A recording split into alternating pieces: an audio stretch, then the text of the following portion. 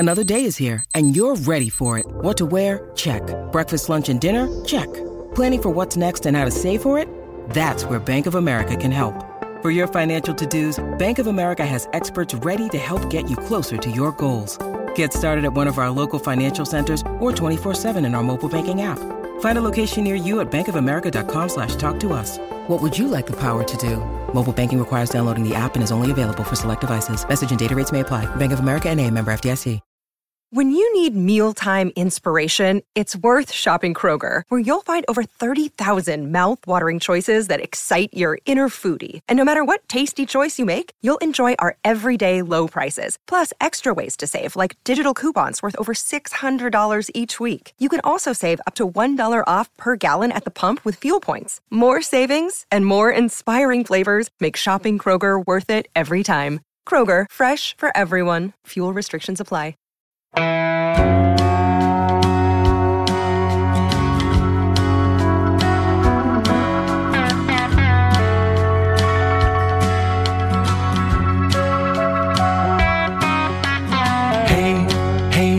where you been?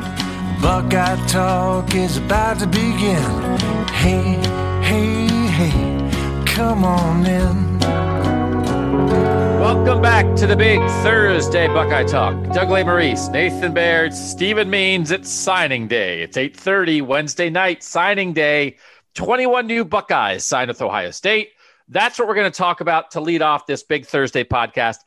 I don't know. I would imagine we'll go at least an hour on recruiting, and then maybe the second hour on football, maybe an hour and a half on recruiting, maybe a half hour on football. I'd like to get to some football because I think most of the people listening to this love recruiting, but also the Big Ten championship game is, coming up.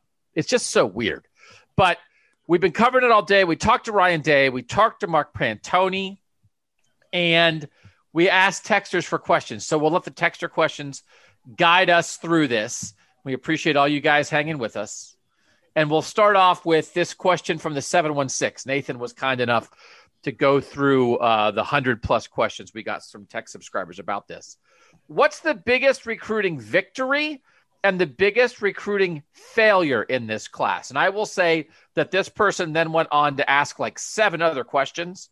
And at the end, they said, I have another 9-hour road trip I will be using to listen to all the pods from now through Christmas. And to have these questions answered might keep me awake. At the same time, Doug, my girlfriend appreciated the guinea pig conversation amidst all the football talk on our previous 9-hour drive. So thank you for that. So we'll, if there's guinea pig talk to mix in, we'll get to it. We probably aren't going to get to all 10 of your questions. They were all great, but I like that off the top. It's a good way to set up this conversation about the number 2 recruiting class in the country. What's the biggest recruiting victory and the biggest recruiting failure in this class? Steven, what's the biggest victory first? Because we'd like to be positive. We're a very positive podcast. What's the victory? Yeah, the biggest victory is obviously getting TreVeyon Henderson, the number 1 running back in the country, number 24 overall player, and then pairing that with the number 2 all-purpose back in the country, Evan Pryor. So basically turning your failures into a positive in this class is getting 2 top 100 running backs who can both be in the future. We all think TreVeyon Henderson's probably going to be a starter next year. Ryan Day talked about Evan Pryor could carve himself out a role as a guy, especially with a unique skill set with his ability to catch passes out of the backfield, while TreVeyon Henderson is more of a first and second down between the tackles type of back, at least right now. Obviously, you want to develop them fully. So Tony Alford riding the ship in the running back room is clearly the victory, and it's been the victory for months. Who was the big competition for Henderson? Where would he have gone if he didn't go to Ohio State? Virginia Tech, Alabama were all in play here. It was mostly just Ohio State after a while. Virginia Tech, Alabama were the top. Clemson were all in his top 5, top 6 list. But this was the Ohio State win all the way. Ryan Day went down there one time, and then most of the relationship was built through talking to the recruits. So I do think it depends how you want to use the word victory here. I think like the most important victory is TreVeyon Henderson. That I agree with. Like the biggest victory, part of what you said, Stephen, is like, well, they had a hole and they went down. They were like, hey, do you want to come in and like maybe play right away? And he was like, yeah, I'll come play right away. And he's from Virginia. He's not that far away. where is a kid from Virginia going to go right now? I mean, I guess he could have gone to Clemson or whatever, but like that's like a familiar recruiting territory for Ohio State at a position of need. So, and they just got him early and locked him in, and they just both seemed, program and kid, just seemed in lockstep the whole time. So that is not what my answer would be. Nathan, what do you think the biggest victory in this class is? Yeah, I'm trying to think back through the actual battles that were going on. We did like a whole series of them in the offseason, like what the recruiting battles were for some of these guys. And I was thinking that maybe someone more like even like a Jordan Hancock or someone at a position of great need like that, where it seemed like there really was a battle to bring them into the class, right? I mean, Steve would still have a better perspective on this than I would probably, because he's followed it even more closely, but someone where it really came down to like, are they going to go to it's not just that you brought that person into your program, it's that you took them away potentially from another national contender, or I suppose a Big Ten contender, but that really hasn't been as much. I agree with that. I agree with that choice. I think, especially since it being their second top 100 cornerback that they brought in, but they tried. It's more the Evan Pryor, the fact that they got both. But with this one, I agree, because they had to go take him from Clemson. And if you talk to any of these commits, as much as the coaching staff did their due diligence through all this, Jalen Johnson is really responsible for that. He stayed on him even after he committed. Talking to Jalen Johnson's father about this, talking to Jalen Johnson about this constantly, they never really felt like Jordan Hancock was a lock to be a Clemson commit. They always felt like if they just stayed on him for another 3 or 4 months, get him into the summer and just got him in these group chats, talked to him through game consoles, everything else, that he would flip. And that's exactly what happened. And Jalen Johnson worked his magic there. They all credit him for the job he did there. So if from a battle standpoint, right now it's Jordan Hancock. We'll see what happens with JT Tuimoloau, because that will take that number one spot. But just from simply having to, especially because you got it over Clemson, you wouldn't snatch it from Clemson, given the relationship those two programs have right now. If we're going to go at it from that perspective, it's clearly Jordan Hancock. That's still not who I would say. I still don't know why Emeka Egbuka is in this class. Why did he come here? He lives on the other side of the country. He's coming into a stacked recruiting room. I mean, I get it. It's, you build on strength. You want to, I get it, but that is still amazing to me. I cannot believe. And that kid, it took a long time. They only got him last week. I just thought I like, what do I know? What do I like? Jimmy Lake was the defensive coordinator for Washington when Urban Meyer, in his last bowl game at the Rose Bowl, they played Washington after the 2018 season. And Jimmy Lake then took over for Chris Peterson as the head coach at Washington.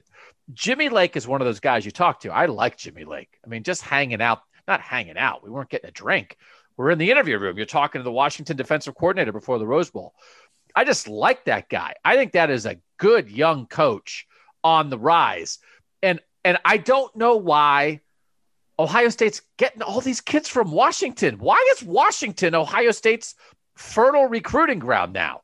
They've got 3. So that two right now. 2, and they're going after, and then JT Tuimoloau would be the third. Next. Why? That is a crazy win to me, like a victory. It's just still inexplicable that he didn't go to Oregon, that he didn't go to USC. I get it. The Pac-12 is down, and everybody keeps pulling kids off the West Coast. I know that's true, but I thought Jimmy Lake might lock that down. Mario Cristobal seems like he's doing a good job at Oregon. Why did he get away from them? And that he came to a place where there are all these guys in front of him. There are more guys coming behind him. That still is a crazy win to me. And I know I'm looking at it from afar because everybody knows Steven's the recruiting guy. He actually works on this stuff. Am I too dumbfounded by that, Steven? I still can't believe it. I still can't believe that they got him. Your reasoning for why is right, but it's aimed at the wrong people. Using Washington or any Pac-12 school as an example is the same thing you could say with TreVeyon Henderson of where would a 5-star running back from Virginia go right now? It's either Clemson in the ACC or you go elsewhere. And it's the same thing with Emeka Egbuka, it's nobody in the Pac-12 right now. So you aim that. I think if you were aiming it at Oklahoma, it would make perfect sense because Lincoln Riley is developing NFL quarterbacks too there. Obviously, we'll see what Spencer Rattler ends up being next year, but he's That's the other guy when we're talking about quarterbacks and passing offenses and developing first-round wide receivers, CeeDee Lamb, the latest one. He could have gone into that system, had the same type of explosive offense, playing against Big 12 defenses, so it's probably going to be even more explosive on any given Saturday, and also maybe be the number 1 or number 2 receiver immediately. And his quarterbacks are going to be Spencer Rattler for maybe a year, Caleb Williams for the other 2 years, which is his best friend. That's the reason why he waited so long to commit anywhere, is because he wanted to go visit Oklahoma and hang out with Caleb Williams, who's already living in Norman and has been for the last couple of months. So if you were aiming it towards why did this kid come join this crowded room to play with a great offense when you could go to this other room with a great offense and still get the same result, but just quicker, why did you not do that? So if you ended there, then you'd have a better argument than asking why he's not going to Washington, who's still trying to get things together. I guess the way I look at it is like maybe someday we'll look back at this and say like, oh, can you imagine if Emeka Egbuka had not come to Ohio State and had this amazing career they ended up having? But like the way you look at it right now, it's like would this class feel incomplete without Emeka Egbuka? It was almost like the cherry on top of this class in some ways. I don't mean to slight his potential impact here, but it's like they already had a couple good receivers coming into this class, highly ranked guys, and a pretty stacked class altogether. And then to add him on top of that seemed like almost just like this extra gift on top of everything else. Whereas if you take any of these top 100 cornerbacks out, that's where it seems like you are thinning out the depth of a potential important depth for next couple 3 years. Yeah. They need Hancock, and they need Hancock at corner, and they need Henderson at running back more than they need Egbuka at receiver. I still think and I get it. And we've talked about this. Everybody's talked about this, written about it. We discussed it, just that the West Coast kids are fleeing right now. It's the same thing with CJ Stroud in California. It's the same thing with Kendall Milton, in California, went to Georgia and was recruited by Ohio State. There's not a hometown advantage on the West Coast right now, because there's not a dominant program in the Pac-12, and the Pac-12 itself is not a dominant conference. And so the best kids on the West Coast who want to win a national championship don't feel like they have a local option, really. And so then you're getting on a plane, but still geography counts. Trevion Henderson is 500 miles from Columbus. Mm-hmm. Emeka Egbuka is 2,000 miles from Columbus. That, as far as I can tell, is 4 times farther. So that is I still just can't believe it. And at some point, I mean, when you're a great coach, and I understand what you're saying, Stephen, that he wasn't down to Washington and Ohio State, but when you hire, it's the same thing. Listen, Ryan Day is telling us, not that we didn't know it, but he mentioned today, and again, everybody, you guys know this. The whole point of today is that Ryan Day and Mark Pantoni can say the names of these recruits for the first time. So it's not just Stephen talking to the recruits and getting information. It's not just like, oh, we heard this. It's Ryan Day can say it. So Ryan Day said today, for instance, one of the very first things he did when he took over for Urban Meyer in December of 2018 was go see Jack Sawyer. Mm-hmm. And then Jack Sawyer commits to Ohio State a month later. And that is a huge deal because guess what? When you're the new coach, the first thing you do is visit the local talent and say, please come to your home state school. So that's what I thought Jimmy Lake might do. That's why I still think Washington was at the Rose Bowl 2 years ago. Washington doesn't stink. That's a good program with a good coach. And I thought maybe he'd slam the door on Washington the way you expect a coach to eventually slam the door on Texas, the way, good coach Greg Schiano is starting to recruit New Jersey right now. So that's why I'm still surprised by it. And that's why, and I get it, but also, beating Oklahoma and Lincoln Riley, that's a big deal too. I get it. I think adding talent to strength is one of the hardest things to do in recruiting, probably. I get it. You want to build, everybody wants to be in the room. They want to play, man. They want to play. Come on. They want to play. And so to sell, that's a coach argument. The coach argument is, hey, we're awesome at this. Come be with more awesome people, right? That's a very responsible thing. Like, I believe in my talent, but I don't want to be the best person. I want to surround myself with the best. That's a very mature way to look at things. A lot of teenagers say, I want to play. So that's often a pitch too. So just when you're able to recruit strength on top of strength, that's always going to be amazing to me. But I think Hancock, I think in the end, the answer here is there's a lot of victories, right, Stephen? I mean, like we're not pointing to one. We're arguing over which of these three, and we could argue three more are all really good wins in this class. Yeah, it's kind of to the point of the first thing you do when you take over a program is go talk to a local talent. Maybe the answer then is Jack Sawyer, because, I mean, that kid committed and just went to work recruiting. He was not Mark Pantoni called this a dramaless cycle, and he's right. Jack Sawyer didn't care much to do anything else but recruit for Ohio State. He told me the only school he'd ever been on ever in this entire process was Penn State. And that was before he had even talked to Ryan Day when he took over the job. That was just to go to a junior day just to get some work in before he even committed to Ohio State. Since then, he hasn't been anywhere else. This has been as simple as it can be for a five-star guy rated as a top five player in the country. And without him, none of this is possible for Ryan Day. So maybe that's the answer, because he makes all the other wins possible. All right, what's the biggest failure? I mean, to me, there's kind of an obvious one here. Mm-hmm. And I want to talk about, I kind of have a nice little story emerged out of the failure. But when you're the number 2 class in the country, you have what I think 5 stars, you fill secondary needs, you stack receivers, you get 2 top 100 running backs, you get a 5-star quarterback. I mean, like, there's not a lot of failures. But Stephen, what's your answer here? Offensive tackle. I mean, missing on J.C. Latham, who was favored to you for months. Now he's the number 2 player in the country and the number 1 offensive tackle in the country. So you're talking about a class who could have had 3 of the top 4 players in the country by the time February gets here, depending on what Tumalau does in one class. And Alabama coming in and stealing him from you, along with, flipping Devonta Smith at the same time. But then also, because you were so probably confident that J.C. Latham was coming, that you kind of maybe were a little late on the ball with Tristan Lee, which Lee will admit that he knew he had been talking to him, but he could tell the moment that J.C. Latham committed that they kind of shifted their focus to him. So missing on both of those guys, and Zen Michalski's a quality kid, and he's rising in the recruiting rankings. He's a 4-star now. He's a 3-star when he committed, and that's a great story. And yes, you did a great job with the interior offensive line, getting Donovan Jackson and Ben Christman, 2 guys who are in the top 150. But to miss out on a J.C. Latham and then not get a high-level offensive tackle at all, it puts a lot of pressure on the 2022 class and for you to land there. That's the answer, right, Nathan? Yeah. No, I don't know what the other contender even would be. Yeah. And then so Zen Michalski was a guy whose name did come up a decent amount today, and I thought Mark Pantoni was dropping some little nugs. Yeah. Mark Pantoni went to Chick-fil-A before he talked to us today, and I think he got a full platter of nugs, and he was just dropping them, just, chilling out, just being the recruiting guy, just being a little bit of this, a little bit of that. He's talking about that Zen Michalski, who's from Indiana, as Steven said, now 4-star, number 318 overall player.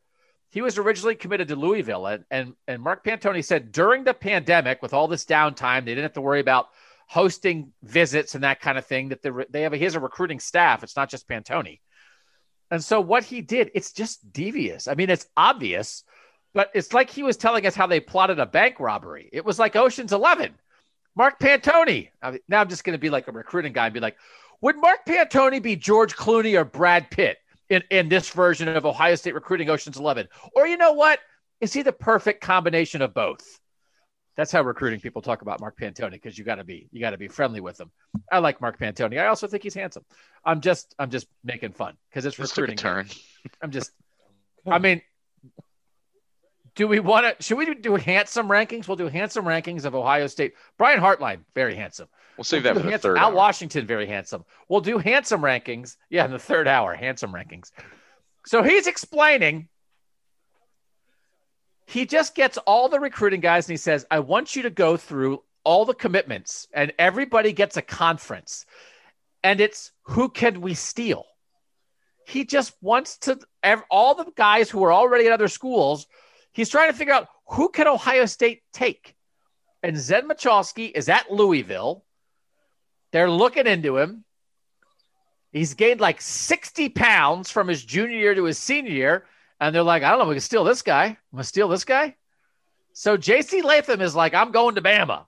And they're like, all right, sorry, Louisville. And because they had their list, but they were pre-plotting. They had money in the bank Nah, they didn't have money in the bank. J.C. Latham was never in the bank. But the check was on the way. He was walking. He was walking over there. They were going to the ATM. They were going to the J.C. Latham ATM.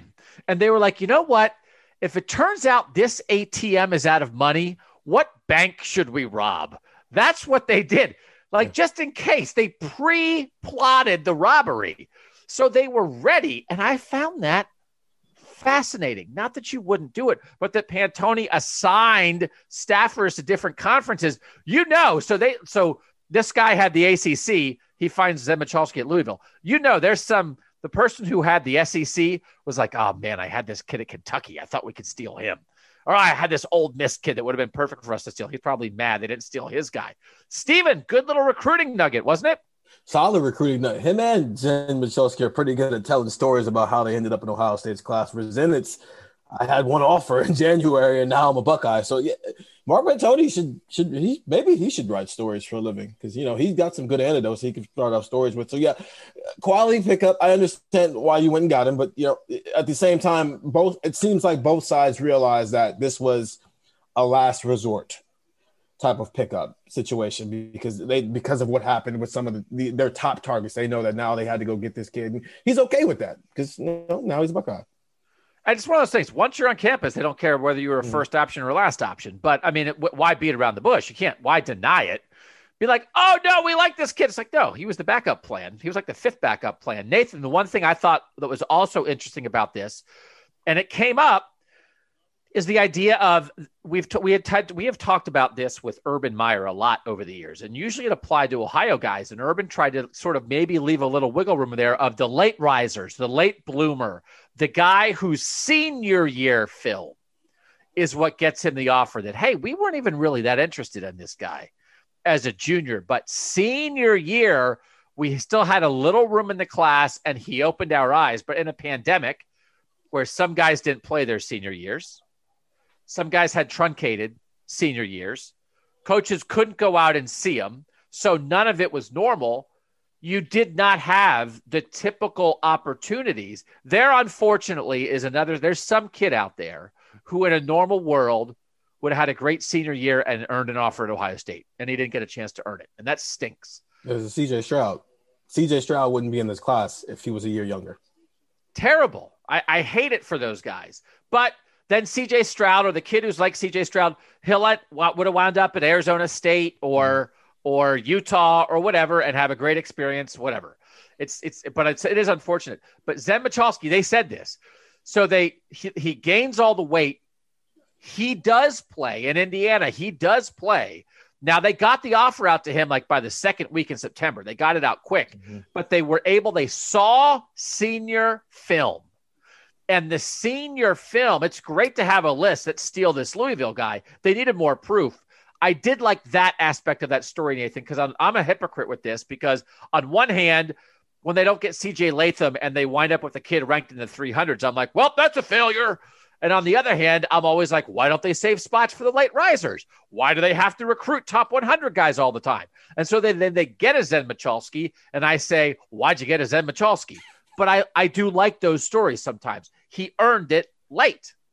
Well, yeah, like someone else, I think maybe DeJuan Jones would apply to this too. Wasn't he a fairly late situation in that class a couple of years ago? I mean, another kid from Indiana, another tackle from Indiana. I mean, it's same situation almost exactly. And that kind of player, it's not that those guys would have just been cast off into space like George Clooney, for instance, like breaking off from the tether in Gravity and just floating off to die. Yeah, sorry, spoiler alert. No spoiler alerts when the movie's like 10 years old.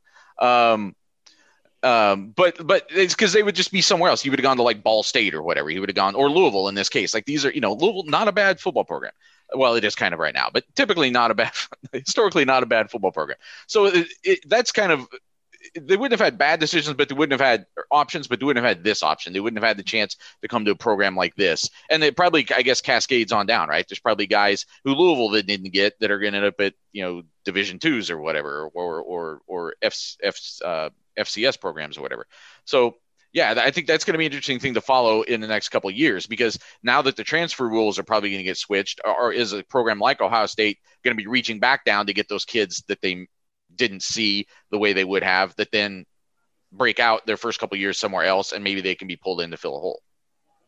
Yeah, Pantone also said something like along those lines that was just like, my ears caught it a certain way. Maybe I made too big of a deal of it. Did you guys think this was a big deal? Pantone is saying, okay, during the downtime, because of the pandemic, he had more time. He started doing opponent scouting, that he was scouting like game film, not just doing recruiting stuff. It's like, hey, we're getting ready to play Michigan State or Rutgers or whatever. I'm going to watch them. And he said he wasn't doing scheme stuff. He's watching the players to say, this guy does this well, this guy does this not very well. But it serves a dual purpose, because he mentioned as soon as the one-time transfer rule becomes law for everybody, and it's just going to be anybody can transfer and not have to sit out once. Now scouting that, you're not just scouting the opponent, you're scouting potential future Buckeyes, because every player in college football is a potential future Buckeye. And he let us in on that.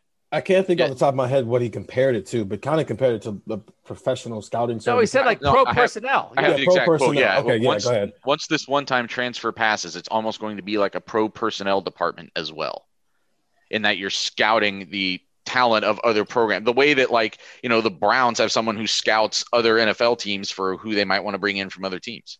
Yeah, Mark Pantone is literally turning his job into just being a GM of a college football team. Well, he's talked about that, but the point is about the players. He said he's going to be a GM, but that the player acquisition now runs to current players on other teams.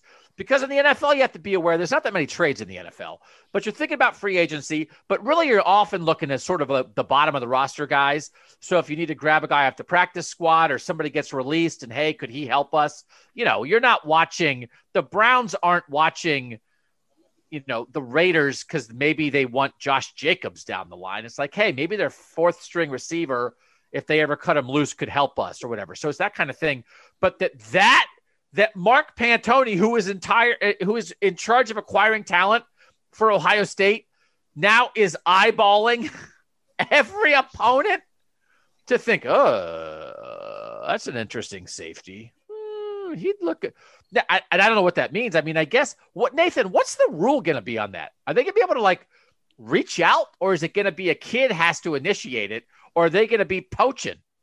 My presumption is that it will be the same as the transfer portal is now, where the team can't initiate the contact formally. I'm sure that happens through back channels now anyway. It happens before guys go in the portal, I'm sure. Let's be realistic. I'm not talking about Ohio State. I'm talking about every team.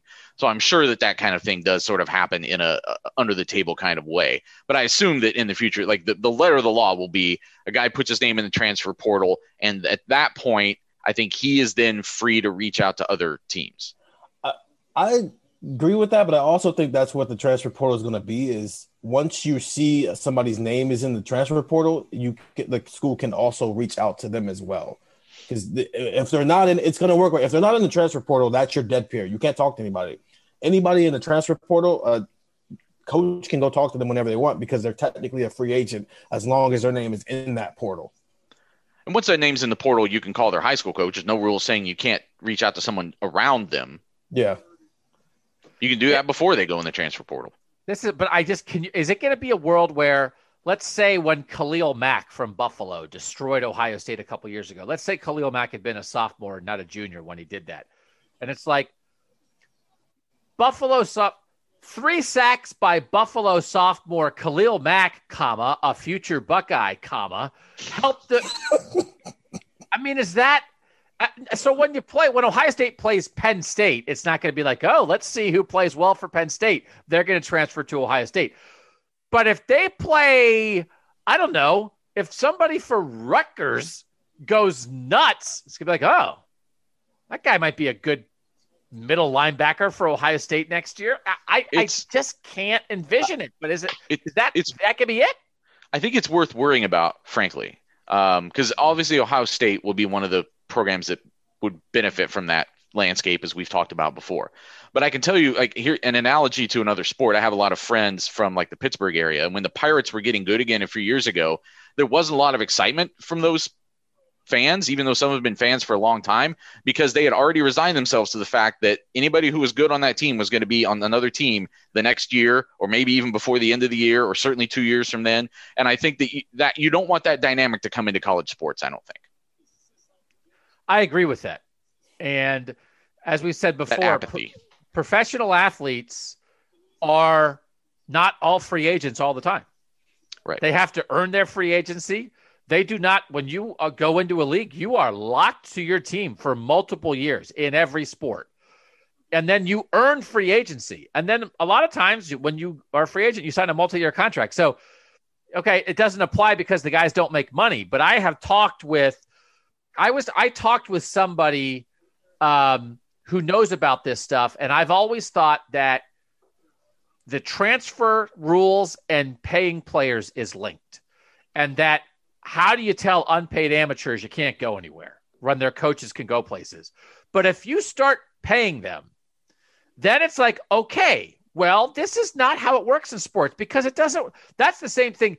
A lot of the times when they compare, right now they compare amateur college athletes to the professional coaches, and a coach can leave. How come a player can't? That's actually a bad comparison. If you start, it's really player to player. That's the comparison, because coaches are different in the NBA, a coach can leave and break his contract or whatever, and a player can't just go. I mean, it's a different job. But man, you pay the players, but then you tell them, okay, you're signing your national letter of intent, you're making this much money, but you got to stay for 3 years or 2 years, or if you leave, you sacrifice something, because the total free agency, while good for the player, I think is very tenuous for the sport, Nathan, which seems like you're saying too, depending on how it's applied. Because all of a sudden, and now we would be relying on, and this has happened a lot with politics, right now it's a rule. You can't transfer without sitting out. If you get rid of the rule, then it becomes a norm. Well, guys aren't just going to leave and be free agents. And just as soon as they can leave for a better program, they won't do that. They love their program. They love their teammates. It's like, okay, you better hope so, because otherwise the best player on every team that's not in the top 10 is going to transfer to a top 10 team at the end of the year. I think we've had this discussion before, as a matter of fact. I do think it's going to take a guy like Khalil Mack, a Khalil Mack type player who's at a Buffalo, a school he has no business being at, but he's way too talented for, going off against one of these Power 5 schools and then transferring for a rule, maybe for at least a discussion of a rule to come into place where, okay, in this world that we're living in, you at least need to stay at your school for 2 years. And then you have free reign to be a part of the transfer portal where you have that one-time transfer and can play right away. But you need to stay for at least 2 years. If we're paying players, that's why I think if you're paying players and something like that happens where the backlash is crazy, that's the only way we get to that point. Don't you think if Rondale Moore in the future, Rondale Moore is a freshman, rips Ohio State, why wouldn't Rondale Moore be a Buckeye the next year? That's what it take that type of player. It couldn't just be like Justin Fields going from Georgia to Ohio State's not a good comparison for that, because that's the same level. It would take that. A guy who's clearly better than the level of football he's playing for to go to somewhere else and make the rich get richer. Well, but the difference is, what if Trevor Lawrence, what if Trevor Lawrence won the national title as a freshman at Clemson and then transferred to Alabama? That might happen too. It's like, I think what's interesting right now, the way the transfer rules work is that you do have some restriction, like within the Big Ten. You can't transfer from one Big Ten program to another and still be on scholarship that next year. There are other limits that are built into it even now. So I think they could probably build in some of those things. But right now the push, though, is that for players' rights is kind of against any restrictions. So somewhere in the middle, I don't know. But again, this is where we come back. We're going to get way off track, but this is where you come back to one side is organized and one side is not. One side doesn't have someone to go in and bargain for these kinds of things. It's just being something that's bestowed on them. And that's the problem. This is something that would be bargained. You have one side and the other. Well, we'll give you this, but you can't do this. And that's not how it works right now. All right, we'll get off this. Let's go to the 440. It's Frank and Hudson. What under the radar type recruit are you guys most excited about in this class? And then Frank puts this rule on us, and it says it can't be a top 100 recruit. It's like, all right, well, There's only like 3 guys. Yeah, there's only like 9 guys who weren't a top 100 recruit. So thanks, Frank. So who is a guy non-top 100, Steven, that you're very intrigued by? So I asked when I was putting stories together, I actually sat down with Kyle McCord and Jack Sawyer, both of them together, and I had them answer some of these questions. And that was one of the questions I had them answer for me, is who they think is an underrated guy. And they both said Sam Hart without even thinking about it. And I think some of that is because they see that there's going to be a clear opportunity for him to play right away as an underrated guy, given what happens with the decision with Jeremy Ruckert, especially when you're losing the 2 other guys because of the experience in that room. But also, he's a different type. He's kind of like what Jeremy Ruckert was, a receiving tight end who can move at his size. He's 6'5". Guys don't move the way that Sam Hart can move. And so there's going to be opportunity, and also the way Orion Day uses these tight ends in the future. They both think that there's not a lot being said about him, and there should be. There actually are 9. There are 9. It's a 21-player class. 12 of them are in the top 100. So we have a choice of 9. Nathan, you got a guy? I was going to throw someone like Denzel Burke into this conversation, someone who it's a position of real need for them, short term and long term. He comes in with that athlete tag, though, and that's always intriguing to me. Like, does that mean that he really has an even higher ceiling in some ways because he isn't necessarily locked into there position wise, and he's kind of maybe coming later in his career to being a full-time corner, and there they can really build him to be more of what they want him to be. He's someone that's always kind of intrigued me to see where he goes next. He's coming from a good high school program too, at the Saguaro in Arizona. I feel like the term athlete maybe 10, 12 years ago was a really good thing to be as a recruit and be classified as that, because we can do anything with you. But in a world where some of these kids are starting to develop in their positions in the 4th and 5th grade, it's probably lost its luster to still be considered an athlete coming into a school. Well, but one is what a recruiting service considers somebody because they just want to have an extra ranking, and one's what the school. This was another guy that Pantoni gave an interesting answer about, because he was talking about how Tim May, by the way, so on the call, Jerry Emig, the great Ohio State SID, now identifies Tim May as, and now we'll go to Tim May of the Tim May podcast and Letterman Row. And so 2 things here. First of all, Tim May of the Tim May podcast is a bit much for me, Timbo, frankly. That's a bit much. It's like when Oprah used to be on the cover of her own magazine every month. Yeah. Maybe she still is. I don't know. I stopped my subscription. And the second thing is, I did not realize there was now an option to be identified not by your outlet where you write, but by your podcast. So I almost typed it into the chat today, Jerry, if we're identifying people by their podcast, I would like to be referred to as Doug Lesmerises of Buckeye Talk and Cleveland.com, because that's the door that's been cracked. But it's also not the Doug Lesmerises podcast. We now go to Nathan Baird of the Doug Lesmerises podcast. You would quit. By the way, Nathan and Steven, we're changing it to the Doug Lesmerises podcast. I'm out. They're done. The Tim May podcast. Tim May asked a good question. Love Tim May. I only tease Tim May because he's the guru, and he's going to be, I don't know if there's a college football Hall of Fame writers wing, but if there is, he'll be in it. He'll be named after him. Yeah. We go down to Tim May writers. Yeah. We go to Tim May of the Tim May podcast, broadcasting from the Tim May wing of the Tim May Writing Hall of Fame. He asked Mark Pantoni, what's the hardest position to recruit? And Pantoni said cornerback. And one of the reasons he said is because the high school film sometimes is zoomed in too tight. You can't see what the corner's doing on a play.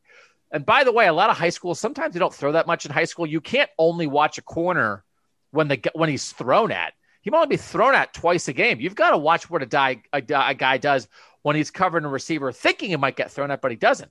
Or if he's locking a guy down, and that's why he doesn't get thrown at. So the idea that the high school film quality cuts off the corner and makes it difficult to evaluate cornerbacks, I thought was interesting. And then he also said a lot of times, cornerbacks, if they're not getting thrown at a lot, you'd rather play them at safety. They can play the ball more. You play them at receiver, you play them at quarterback. So I just thought it was interesting. He had a direct answer when, as soon as Tim asked it, he was like, cornerback, hardest position to evaluate. But he said Denzel Burke, I'm going to call him Denzel Ward 4,000 times between now and when he graduates. Just get ready for it. Wait until the Browns draft him. Yeah, really. Yeah. Denzel Burke played a lot of receiver in high school, hasn't played that much corner. They don't have that much corner film on him, but he wants to be a corner, which Pantoni said, it's like, well, we see him as a corner and he wants to be a corner. So Stephen, I think you make a good point of like, it's about, are you playing, regardless how a recruiting service classifies you, I don't give two squats about. Are you playing a different position in college than you played in high school? And if you played both ways, I get it. But like, are you playing a position in college that you did not play that much in high school? That is an interesting characterization. And that would be interesting to look at those guys. Do they develop slower? Do they have less successful careers? Do they transfer more? Do they change position in college more? What is the effect of that? But this is two guys in a row. It reminds me of Cam Martinez a little bit. Really good athlete, could do different things. They're putting him at corner. I wouldn't expect him to play next year. We think some of these secondary guys might have a chance to play right away, but that's Jordan Hancock and Jalen Johnson at corner, top of the list. They have the bodies. They have the experience.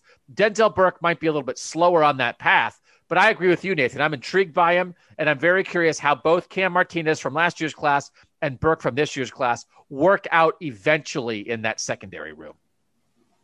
If I'm not mistaken, Cam Brown came out of high school as a wide receiver mostly, and he became a corner when he got to Ohio State. And it wasn't until year 3 that he was a legitimate part of this offense and a part of this defense until he got hurt. So it might be a similar situation with Cam Martinez and Denzel Burke, where until 2022 and 2023, respectfully, is the first time we really see them have a role. Which is fine. And that's why you can recruit different type of guys. I mean, if they're desperate, they need corner help now. They couldn't recruit 4 corners who all need 2 years to get acclimated, but they can recruit 1 or 2 like that. In terms of the answer, Frank also followed up who has the best chance of this class to play. There's only one answer for which freshman will lead the team in snaps next year, right? There's one answer. Confidently, yeah. Jesse Mirko? Only answer. He's the punter next year. He's the only guy with a gig. Yeah. Do we still know? And I actually, this feels like a Baird story to me to investigate this. I swear to God, I think it'd be a great investigation. I still don't know how the recruiting services factor Jesse Mirko into Ohio State's recruiting grade. When you do average stars, when you do total points, 247 still lists him as an NA in terms of he does not ranked. But a 3-star. They do rank him as his position and in his state, which is Australia. He's the number 2 prospect in his state. But yeah, nationally as an NA grade, although he is a 3-star with a score. So they have the number 4 player in one country and the number 2 player in another country in the same class.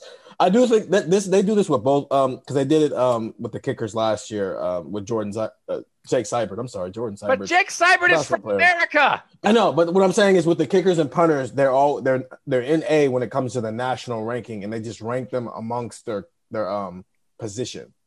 But they just give them their own average star rating. But it makes sense though, because if you think about it, like what if he was just like the greatest punter recruit they'd ever seen? So they gave him a really high score as a punter, but then it would put him as like the number 7 recruit in the country. That wouldn't be to the spirit of what they're trying to do with the rankings. Yeah. So here's what I don't know the answer to. And I don't know that we know the answer to this specifically. First of all, any punter or kicker, when you do this, how does it exactly affect the class rank? So you're saying, and one of them is like, I almost think you could throw out kickers and punters, because sometimes if it's like, all right, well, here's a class of 20 guys, but we had to take a punter this year, and then you don't have to take a punter for 3 years. So like the 3-star punter, if like, hey, our class is 19 5-stars and a 3-star punter. It's like, well, the punter dragged you down. How do they actually factor in punters and kickers? Do they do anything different? And how do they actually decide what their evaluation is of a guy from Australia who's not playing high school football? Like, is it any different to evaluate Jesse Mirko than it is to evaluate Drew Chrisman or Jake Seibert or Blake Haubeil? How is it different or the same? Or do they just make it up and it's at the bottom of the class and nobody really cares? Baird, blow that wide open if you wouldn't mind. Is that all right?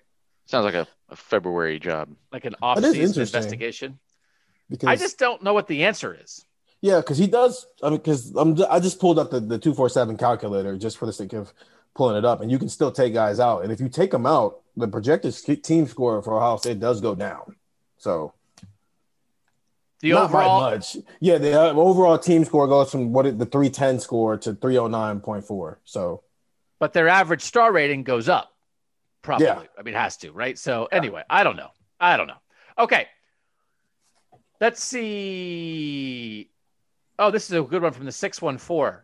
Not taking Kyle McCord out of it because he's a quarterback. If you were drafting a college team, who would be your first pick from this year's class? So if this was a college draft, if there instead of recruiting, it's a draft, and you line up all 130 teams and you pick guys, and it's Ohio State's turn, and they get to pick, and we might have to remove another guy too. Yeah. Who's the first pick? Well. Who's the first pick, Steven? We might as well remove Jack Sawyer from this as well. And I'm pretty sure did these texters steal my questions that I asked these two guys? Because every single question we've had so far, I asked both of those guys, and I made them take themselves out of it for obvious reasons as well. So I'm going to take him out as well. So I'm going to go. I don't want to. You don't want to what? Hard, though. I mean, I probably TreVeyon Henderson. Maybe. I mean, my answer was Mecca. My answer was going to be Sawyer until we took him out, because I think it's either quarterback, protecting the quarterback, or getting after the quarterback. So I'd probably take Donovan Jackson. Yeah, guard. I mean, it's hard. There's a lot of guys who are grouped together here. These guys they have who are like, because they have so if you take out like McCord and Sawyer, and then Henderson's kind of the obvious one. You could do Egbuka. You could do Donovan Jackson. And they have so many guys. They have the 47, 49, 66, 67, 81 ranked guys, 84. They have a lot of guys in that ranking. I wonder about like Ja'Kalen Johnson. Like, isn't he going to be really, really good, Steven? He's the number 3 overall cornerback in the country. That's a good one, too. Yeah. Seems like a dynamic guy. I think if everybody in this class becomes what they're supposed to be, I think outside of Kyle McCord and Jack Sawyer, he might be the highest drafted guy of this group just because of how positions go. If after those 3 Nathan just named, it's probably cornerback who goes next. So, he's going to be a 3-and-done type of guy. Borderline 5-star kid. He looks the part literally in every single way. Long arms, 6 foot, 190 pounds, all those things. The expectation with him is that Chef Okuda type route where it's first year, he's probably mostly special teams. In year 2, he's in the rotation, maybe a starter, maybe just a rotating guy. And in year 3, he's the number 1 corner on this team. Yeah. I think he could speed that up a little bit too.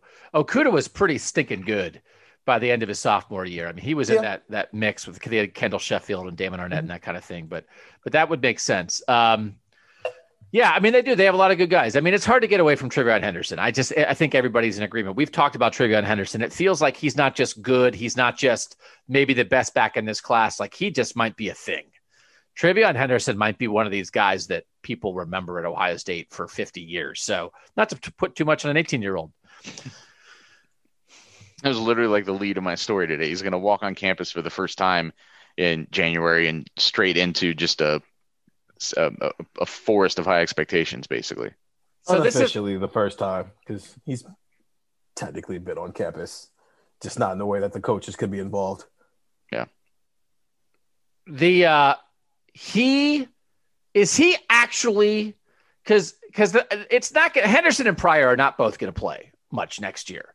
Master Teague is going to be involved here, and I think we've talked about this some.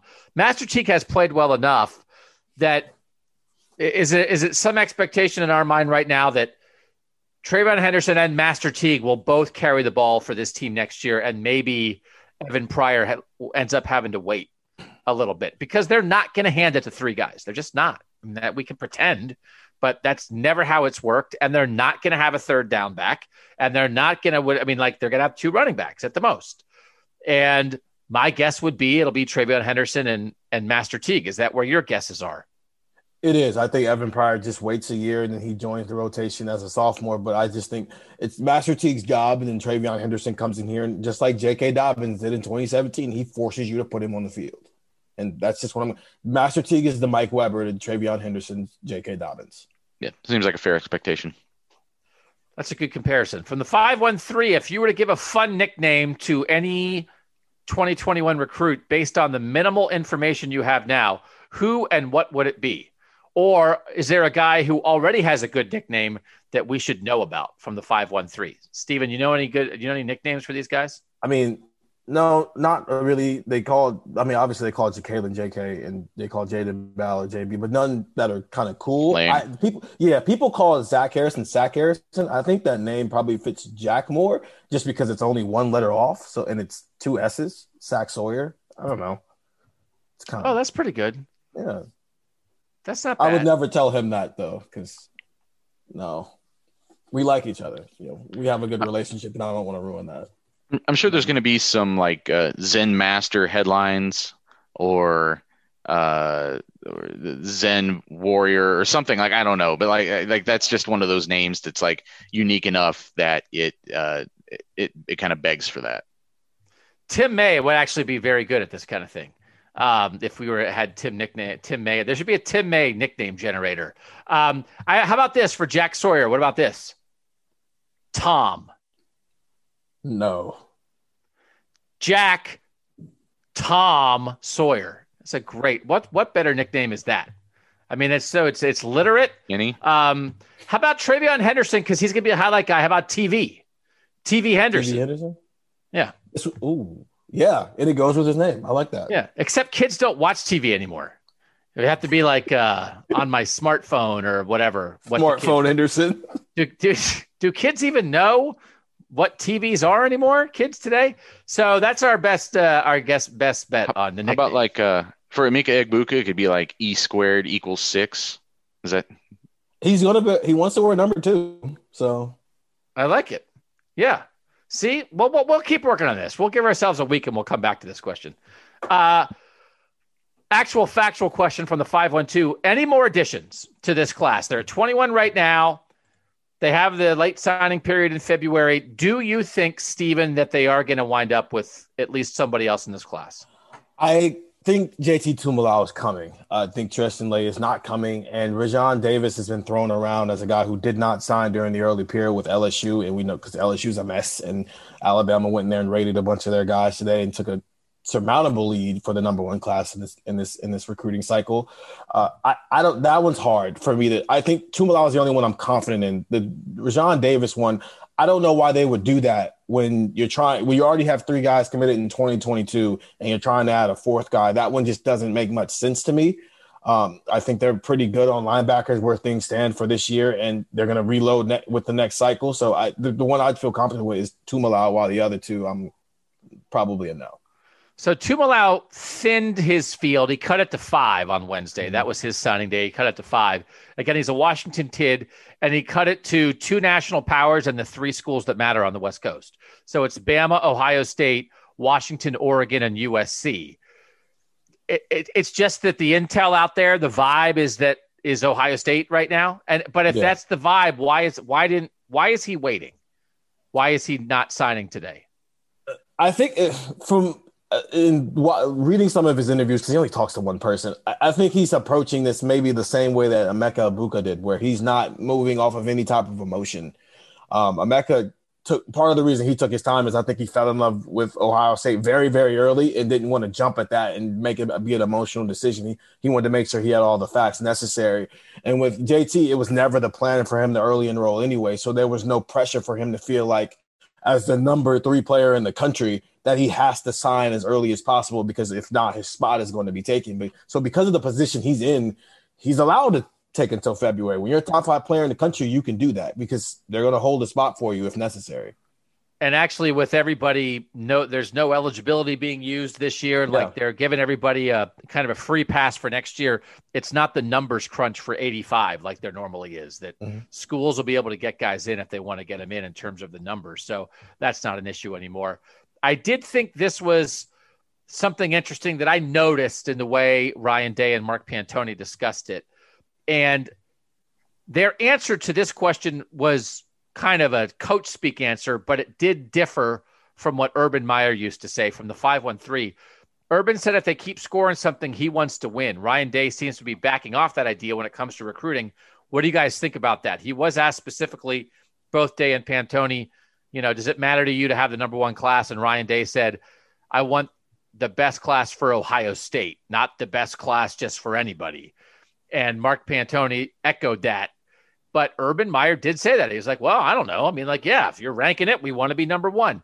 Urban never had a number one class at Ohio State. He had number two class in 13, 17, and 18. This is a number two class. Nathan, what are you reading into that? I mean, it was coach speak, but it is different than what Urban used to say. Well, I just think I agree with him. I mean, he's saying things that I've said all along, that like, if you, are you supposed to be somehow disappointed that this collection of players wasn't the number one class in the country? I don't think this, only being the number two class makes it less likely that Ohio State wins a national championship in the next 4 years with this group of guys. It's a subjective thing.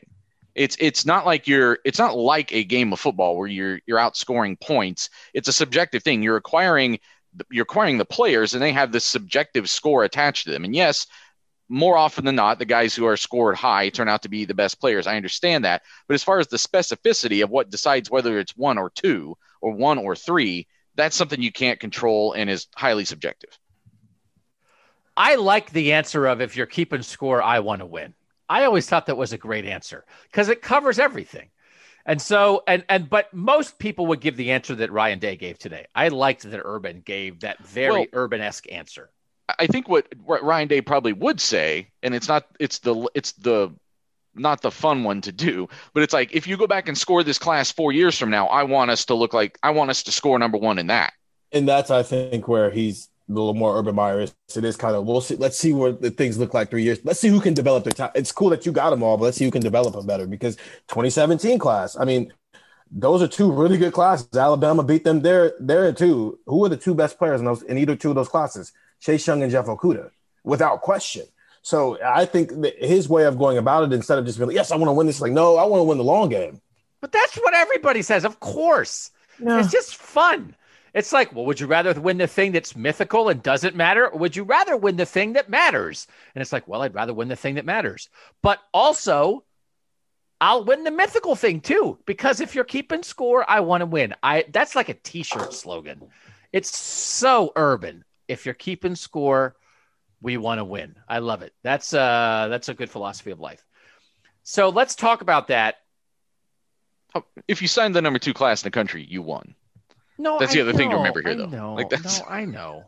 I just feel like it's one of those things that I think fans get just so wrapped up in it, and I feel like it doesn't have the value they think it does. No, but that actually is an incorrect statement. Well, here's the thing: who has the number one class? The best team. Alabama, yeah. So there is a direct correlation. It's not like if you go back 5 years that South Carolina had the number one class, and it's like, well, South Carolina's coach just got fired. It's like, no, he got fired because his recruiting wasn't good enough. So there is a direct correlation, and it's just fun. I mean, it's just one of those things. It's like, of course it doesn't matter, but it's fun, and we talk about it. And I just like the other answer, but I get it. From the 916, I've asked this before, and perhaps you've already answered it, but I missed your reply. Do the NFL pros help in recruiting? That is, does Zeke Elliott help at all in Texas? And so that's a very specific question. There is something. Do they actively help, or is he saying that just like their presence or their brand having gone to Ohio State, does that help? And it's yes to both, kind of. Because this would have been better to answer if we'd had a spring game this year, because Jaden Ballard sat in Ryan Day's office last year with Michael Thomas it was Jaden Ballard, his father, Ryan Day, and Michael Thomas and Ryan Hartline. So yes, they do help out, because during the spring game, all of those guys are the highest paid receiver in the NBA and the highest paid running back in the NFL, and the highest paid running back in the NFL are both at the spring game, and you can just walk up to him and talk to him.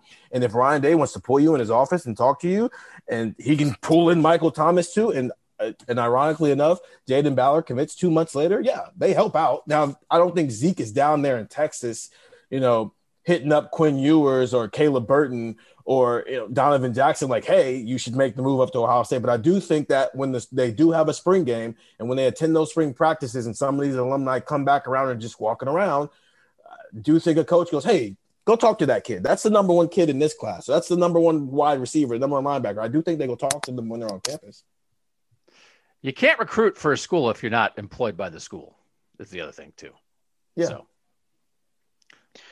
but that's where I do think it is where you can start to look at. I mean, look at just the recent run of receivers that they've had, from Michael Thomas to Terry McLaurin to whoever. I mean, like those, you can point to those guys in as part of the crew. So I think it does help when you can look at the high school kids and say, this is what we turn our recruits into. I think that helps. And it does help. Yeah. And the Ballard example of hanging out in the room, where you come back to spring game and it's a big recruiting day and there's a bunch of guys on the sideline, it certainly all helps. This question it was about the regional. Yeah. Like, does Zeke help at Texas? And I don't think that would be the case. I mean, unless there happens to be some 15-year-old kid who likes the Cowboys and his favorite player is Ezekiel Elliott. And so then he wants to go to Ohio State because he loves Ezekiel Elliott. Mm-hmm. I mean, that's possible, I guess. It is different. Again, I've talked about it a lot and I repeat myself a lot, but there was a time when there were not a million NFL stars from Ohio State. And the fact that there are a million NFL stars from Ohio State right now obviously contributes to this. Obviously. I think one player like Zeke probably doesn't help in Texas, but Elliott plus Okudah plus Garrett Wilson plus J.K. Dobbins. Yeah, J.K. Dobbins is the one I forgot. Yeah, like that it helps when you can start to build out of a state like that. I think that does sort of, the dominoes can kind of keep falling after years after that. Mm-hmm. From the 214, is there something Ryan Day is doing to give us a foothold on the West Coast? Same question, but it seems like we're doing better with Polynesian players, where we never had that with Tress and Urban Meyer. Is it as simple as USC being kind of terrible and Ohio State jumping on an opening? Yeah, and we've covered that. I mean, that's a great question. That it's the same strategy applies everywhere. There's a hole on the West Coast right now, and Ohio State's not the only non-West Coast school that notices it and is doing stuff about it. Bama's out there, Clemson's out there. DJ Uiagalelei should be the quarterback. Big Cinco should be the quarterback at USC or UCLA or Oregon or Washington. He shouldn't be the quarterback in waiting at Clemson, but there's an opening. So, and Ryan Day, it's purposeful, 100%, absolutely purposeful that Ohio State is hitting the West Coast right now. And it might not even be as California, but this Washington stuff, this is not a coincidence. The Polynesian players, I do think sometimes, I think Haskell Garrett and Tommy Togiai both talked about this. Nathan, it can build on each other a little bit. Mm-hmm. I think if you have, Haskell Garrett, I think Tommy Togiai, I think their relationship is maybe they're bonded a little bit by both having Polynesian heritage. And so the next time a player with Polynesian heritage is looking around and he visits and Tommy Togiai is here, that opens the door. I do think, so to say that it's happening with Ryan Day and it didn't happen with Urban Meyer, that actually is an Urban Meyer door. Urban Meyer was the coach when both Tommy Togiai and Haskell Garrett came here. And Urban Meyer had experience recruiting Polynesian players at Utah because there are a lot of Polynesian players who play on the West Coast, who play at Utah, who play at BYU. So Urban actually had that experience. And I think I do not think that is coincidental. And it's almost maybe a little surprising that didn't happen a little faster because, again, he just, had recruited players from that culture and he got to it at the end of his time here at Ohio State, but he didn't exactly have a million of those guys right away at Ohio State. And the pipeline did start with Urban Meyer, the one they're experiencing right now, because it was Brandon Bowen coming out of Utah, which was all started because of a connection that his high school coach had with Urban Meyer that led him here. And then when those other guys started visiting, there was already another Polynesian player here the way there hadn't been before. And it just sort of started building from there. I wrote a story last December, I think, about this. So to that point, with Tumalau, you've got two Polynesian players who also play a similar position that you play. Tumalau originally classified as a defensive tackle, now as a defensive end. You're seeing people who, Polynesian players who also are getting coached by the same coach as you in a normal year. How would that, when he had come for campus on spring game, when he was supposed to come, how would they have played a role in that recruitment, just being around those guys? Huge. Absolutely huge. Right. You're right. And again, that builds into, I think often Polynesian players historically have wound up at West Coast schools, have played at USC or Oregon. And those schools are just not competing in the national title mix like Ohio State is right now. So there is an opening there. It really is. I mean, you create an opening, and then once you open that door, the door can kind of remain open a little bit. So that I would think it's certainly possible that might continue. Doug from the 406, I finished my PhD in 2023 on the back of the 2020, 2021, and 2022 recruiting classes. What are the odds I actually see a national title win before I finish here? This person got here in 2018. So the question is, will there be a national title in 2021, 2022, or 2023? I do think it's interesting. Everybody, when you think about this stuff, you have to prepare for the fact that 2019 crossover class, when they went from Urban Meyer to Ryan Day, was not up to the normal standard. It was 14th in the country. It's not a top 5 class like almost every other class around that. So right now you are still riding the wave of how good that 2017 class at number 2 was, how good this 2018 class at number 2 was. And there are still a bunch of 2018 guys who might make an impact next year. But there is going to be a one class dip. It doesn't mean they're not going to be any good players from that class. Because, guess who's from that class? The man himself. So the man himself. So, Zach Harrison and Garrett Wilson are going to make an impact from 2019. Maybe not as much of a depth of an impact, but I mean, then you get to 20, 21, and 22 and what they're stacking here. I thought they were going to win a national title with 17 and 18 guys, right? I mean, and they didn't. So we can keep playing this game, but the point is, Nathan, that it's stacked up here and it makes sense. And if you probably at any point in time, if you would say from now until something changes, if you said, I'm giving you a 3-year period of time, maybe a 4-year period of time, will Ohio State win a national title in that period? And you just keep rolling it over. If you gave me a 4-year period, I think I would say yes. If you gave me a 3-year period, I think I would say probably. And that's just going to keep being the answer. Well, listen, I mean, you brought up a good point. Is that 17 and 18 class, those classes back to back on paper, you would think, well, there's a championship, right? What it really means is you're going to be in championship. Consider it, you're going to be right there with the opportunity to win one, but you can't predict something like what LSU did last year, kind of coming out of nowhere. And that's really ultimately the story. I know that they lost to Clemson in the semifinal, but really, I mean, that was the national championship team, clear as day to everyone who watched that team last year.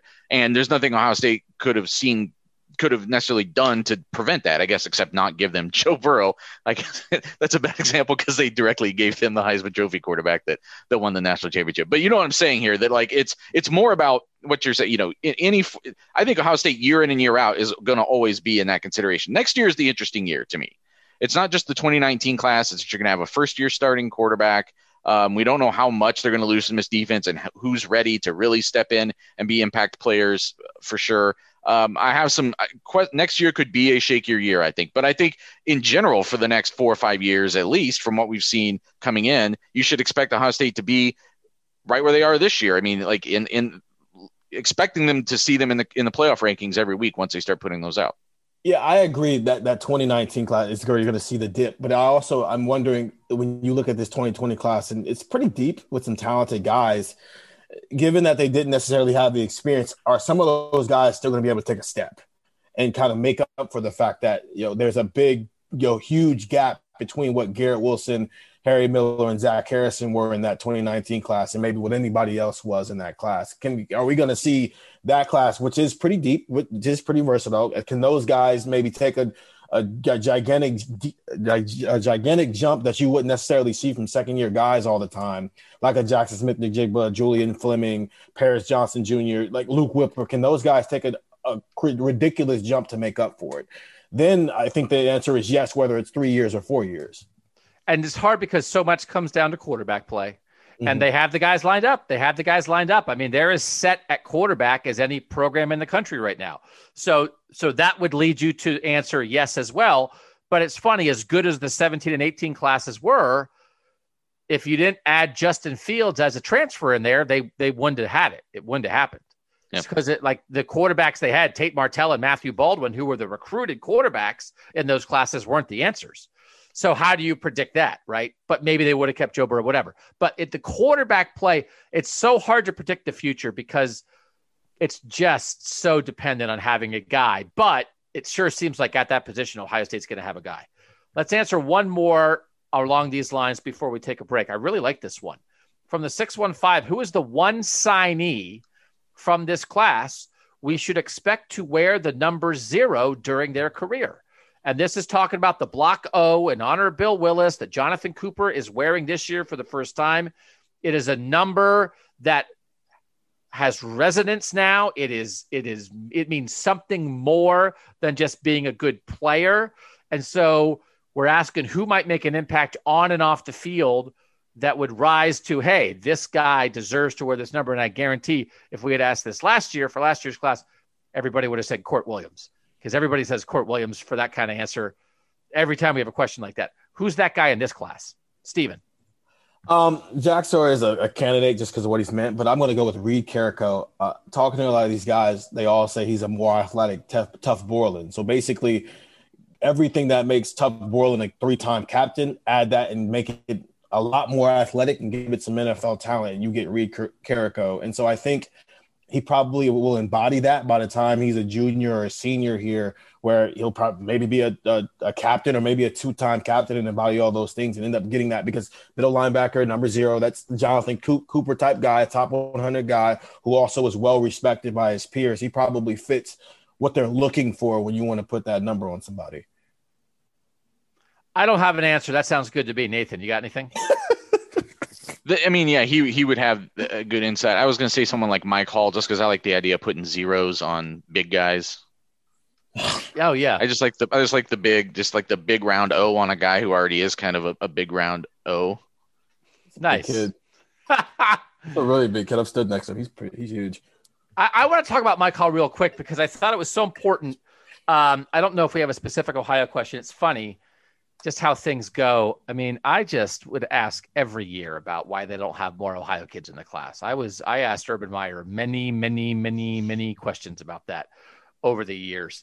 There are 6 Ohio kids in this class, but the difference is 4 of those 6 guys are national top 100 recruits.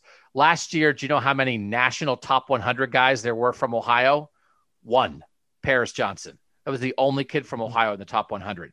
So Ryan Day, Jeremy Birmingham, and a couple other people were asking Mark Givler, saying, what do you think of the talent in Ohio this year? It feels like this is a really good year.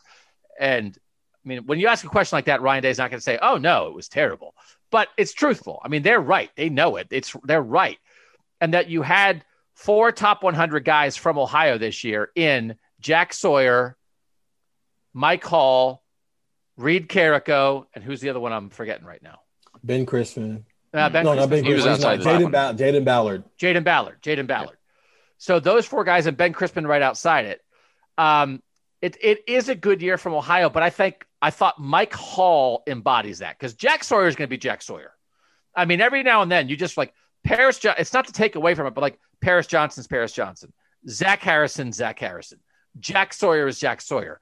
They're just unicorns. They're just freaky guys who are just practically 5 stars when they roll out of bed, not to take away from the work they put in. But Mike Hall, as a guy that, again, Mark Pantoni, little nug, is saying, and we knew this, not a lot of offers early on. Ohio State is all over him early. And by the end of the process, he's the number 49 player in the country out of Streetsboro.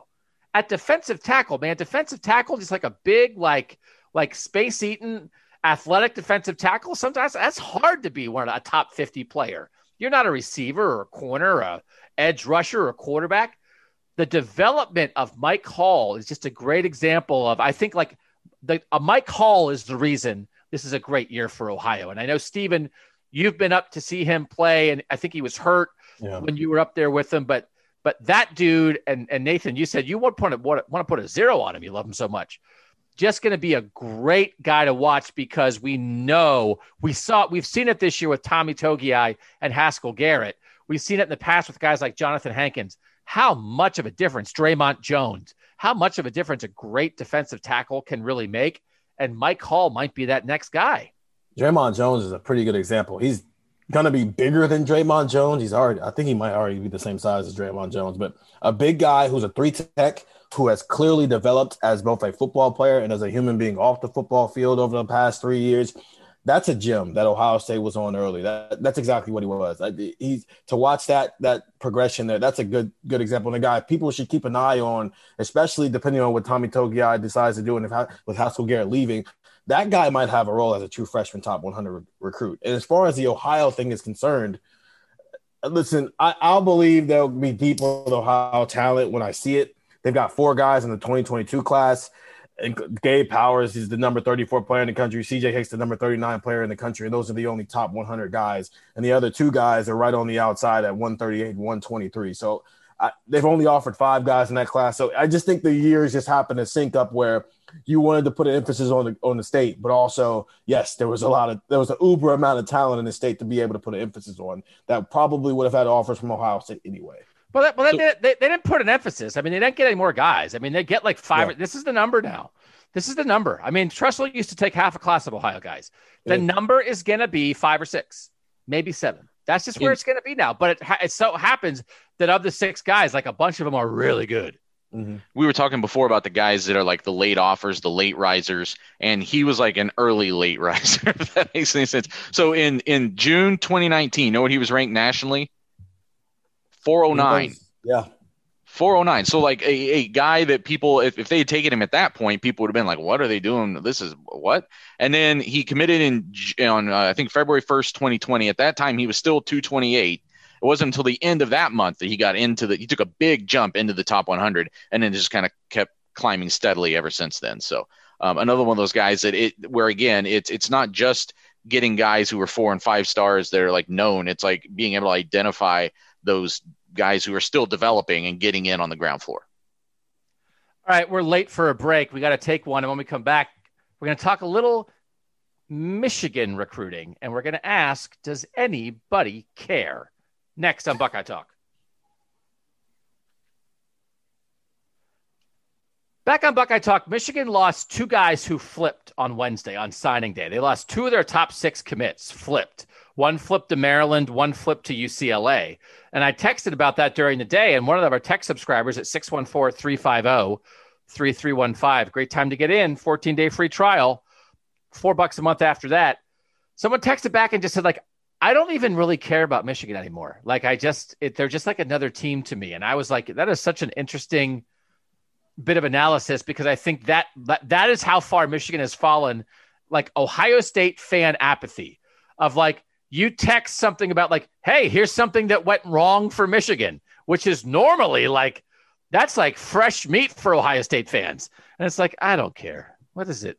I mean, it'd be like if you texted right now and we're like, oh man, Minnesota lost their 3rd best commit. He flipped to Boise State. People be like, who cares? I don't care what. So that idea, did Nathan, would you guess that people still care that like Michigan lost a couple dudes? I thought Ohio State fans would be all over that, but I don't disagree with the texture, but I think in some people's eyes, that's how far they've fallen.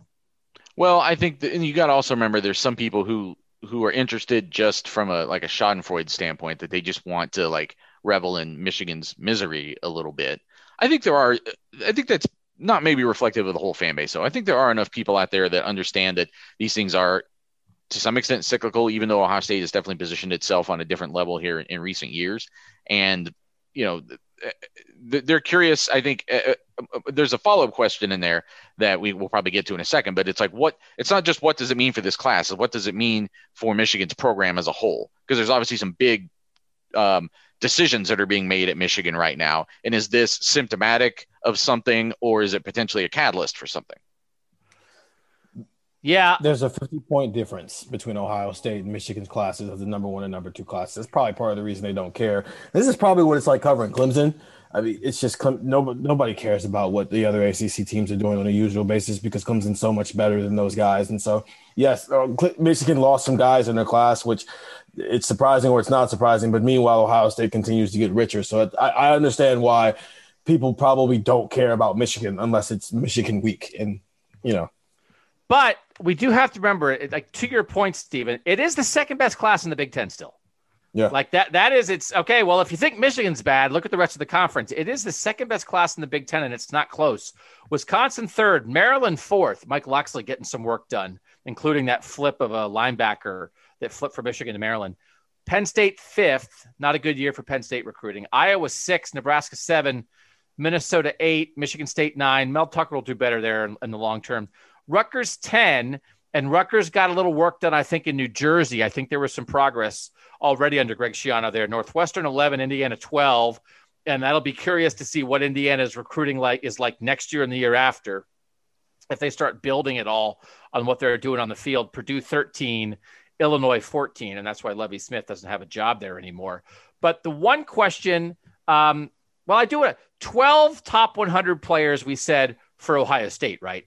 Michigan 5, which again, like comparatively, that's not bad. JJ How many McCarthy, Big Ten teams would kill to have 5 top 100 signees? I mean, so JJ McCarthy, the 5-star quarterback from Illinois, who was at IMG this year, he's a 5-star. He's number 22 overall player. Donovan Edwards, they got him on signing day. He was a running back that had been talked about a tiny bit. I think if TreVeyon Henderson had not picked Ohio State, Stephen, would Donovan Edwards maybe have been next? He was on the list. He was, as far as inside the tackle running backs, he was definitely probably number 2. So he's a Michigan guy, picked Michigan, number 44 overall player. Xavier Worthy, who I think people were maybe a little worried about. He's a receiver from California, from Fresno, number 76 overall player. He signed. Giovanni El Hadi, number 85 overall player. He's a tackle. That's a higher ranked tackle than what Ohio State got. And then Junior Colson, he's an outside linebacker from Tennessee, number 95 overall player. So not bad. When they lost a couple guys and the Michigan reports were like, hey, the coaching uncertainty had something to do with at least one of these. I said, it's like they're getting the negative of a coaching change without the positive of a coaching change, right? But then someone said, well, if they were going to do something with Harbaugh and not bring him back, wouldn't they wait through signing day? That on one hand, it's like, well, the uncertainty might have cost you a kid or two. But on the other hand, if you actually would have said he's done and we don't have a coach, you probably would have lost more guys. So we've talked about it a lot. They are saying, so they're not playing this week. Their season's over. They cannot play because of COVID. Their game against Iowa for Saturday was canceled. Their season's done. I still will not be surprised if he's not back. They're talking about the contract extension and stuff, but it's like, well, why hasn't it been done yet? Because if the three options are do the contract extension before signing day, so you eliminate the uncertainty. That helps your class. Firing him after signing day, well, you want to wait, right? You want to wait. So if you're going to fire him, you would fire him after, not before. So if you're signing him, why wouldn't you sign him before? And they didn't sign him before. If you're firing him, why wouldn't you sign him after? Why wouldn't you fire him after? And now we're after. That's all of my reasoning on this. You know what I'm saying? I didn't explain that very well. But it's like they're saying, oh, we're talking about an extension, but they didn't do anything. So I still wonder, anybody else still wondering, think it still could go that he's not the coach next year? I'm 40% that he's not the coach next year. I was probably higher before signing day because I actually think that you would maybe fire him before signing day to give some of these kids a chance to look elsewhere, the way that Illinois and some of these other schools have done. You fire your coach before somebody puts their name on a piece of paper, and now they're locked into there for a year. So I'm probably more towards he's going to be back next year because they would have done that beforehand. Typically, a school is going to release a kid, though. If you were to fire Harbaugh tomorrow and a kid wanted out of his letter, I think the school would let him out of their letter. So what do you think then, Nathan? You think he's back? Do you believe all the contract extension stuff, or do you still think this could get sideways for them? I tend to believe that the contract extension stuff, that those talks are happening. I guess the thing about it that I find harder to believe is that he would take a big pay cut and go on this prove it kind of contract, even though it would supposedly also come with a bigger pool for assistants and stuff. But I don't know. There's ego involved here, and I don't know if he would take that. The reports that you hear about what's going on just sound weird. There's just too much stuff that doesn't make sense. Well, why is it taking so long? Well, why would he take a pay cut? Well, whatever. And then the answer might be well, none of it's going to happen because he's not here anymore. No, it's like, why would he take a pay cut? He's not. He's fired. And he doesn't even have to be fired. They can just mutually part. So I'm just curious about that. But this is the question that led us to that discussion from the 614. Have you been surprised that Ohio State hasn't flipped anyone from Michigan or anyone else going through a coaching change? Or is their class full except for any top 100 recruits still out there? My instinct on this is they're swimming in different pools. Mm-hmm. And so it's like, all right, well, the teams that are firing their coaches stink. So Ohio State's not recruiting against them. That's why their coaches are getting fired. And Michigan's included in that, okay, we just ran through the 5 top 100 players they had. Their highest rated recruit, that quarterback, wanted to come to Ohio State, and Ohio State picked Kyle McCord instead. So, Stephen, I just think they're not crossing paths on these kids, and that even if there were Michigan commits who wanted to flip to Ohio State, I'm not sure, knowing nothing, I'm not sure Ohio State's interested. Yeah, the only two guys you can make that you just said JJ McCarthy, and we just talked about Donovan Edwards. They got someone who they think is a better option. One of which is by rankings a better option, and the other one, Kyle McCord, is literally right behind JJ McCarthy in the rankings. So, I mean, those were I choose you over you, and the rest of these guys, outside of the offensive tackle being higher ranked than Ohio State's offensive tackle, everywhere else Ohio State won across the board there. So that would be pointless to go try to flip that guy when your only concern is, can we get 2 more 5-stars in this class? And the kid, the offensive tackle that we're talking about, I mean, that would be the obvious one. That'd be like the one of those guys that you would think that they would be from. He's from Sterling Heights, Michigan. It's like an in-state guy. I mean, it's kind of like the equivalent of some of these guys we were talking about from Ohio State, in-state guys that Ohio State got that are top 100 guys. You would expect to get him. He's from, it's a north suburb of Detroit. So, you wouldn't think that he was necessarily there to be taken, if you understand what I mean, or flipped or whatever. He might have been dreaming of playing for Michigan since the day he first heard about football. So that's the other factor here too. It's like people have to remember, it's like, as much as we talk about this being like free agency and like wins and losses and stuff like that, there's more nuance to it than that. And again, Harbaugh's been getting a lot of questions about this week. It's the lack of recruiting in Ohio, which is something that has come up for years since he's been there, about why don't they recruit more Ohio guys? They have one Ohio guy in this class for Michigan. It's Rod Moore, who's a safety from the Dayton area. And for instance, here's the kind of guy that Ohio State would have been trying to flip from Michigan.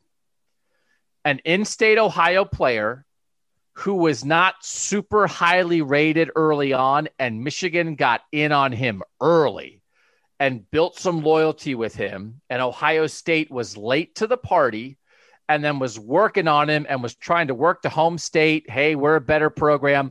Come play for us. And you end up battling Michigan loved me first, and Ohio State's trying to flip that guy, which would have been Mike Hall if Michigan had done that. That's what Jim Harbaugh should be doing. Jim Harbaugh should be at Streetsboro getting an early Mike Hall commitment, because they scout it out and say, let's get in on this kid early before Ohio State gets his claws on him. And we're not talking about that. That's why Ohio State's not trying to flip Michigan kids, because they already flipped Mike Hall, because Michigan never even got there to get in the mix. And I don't mean to be throwing Mike Hall's name around, but that's what recruiting's all about.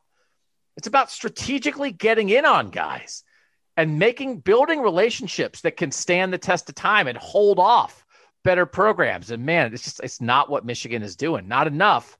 And at least not where they're competing against Ohio State. All right. I want to go a little bit on the secondary, a little bit harder on the secondary from the 267. And this is Dave from Bristol, and I appreciate the question, but I'm going to couch this with, it's signing day.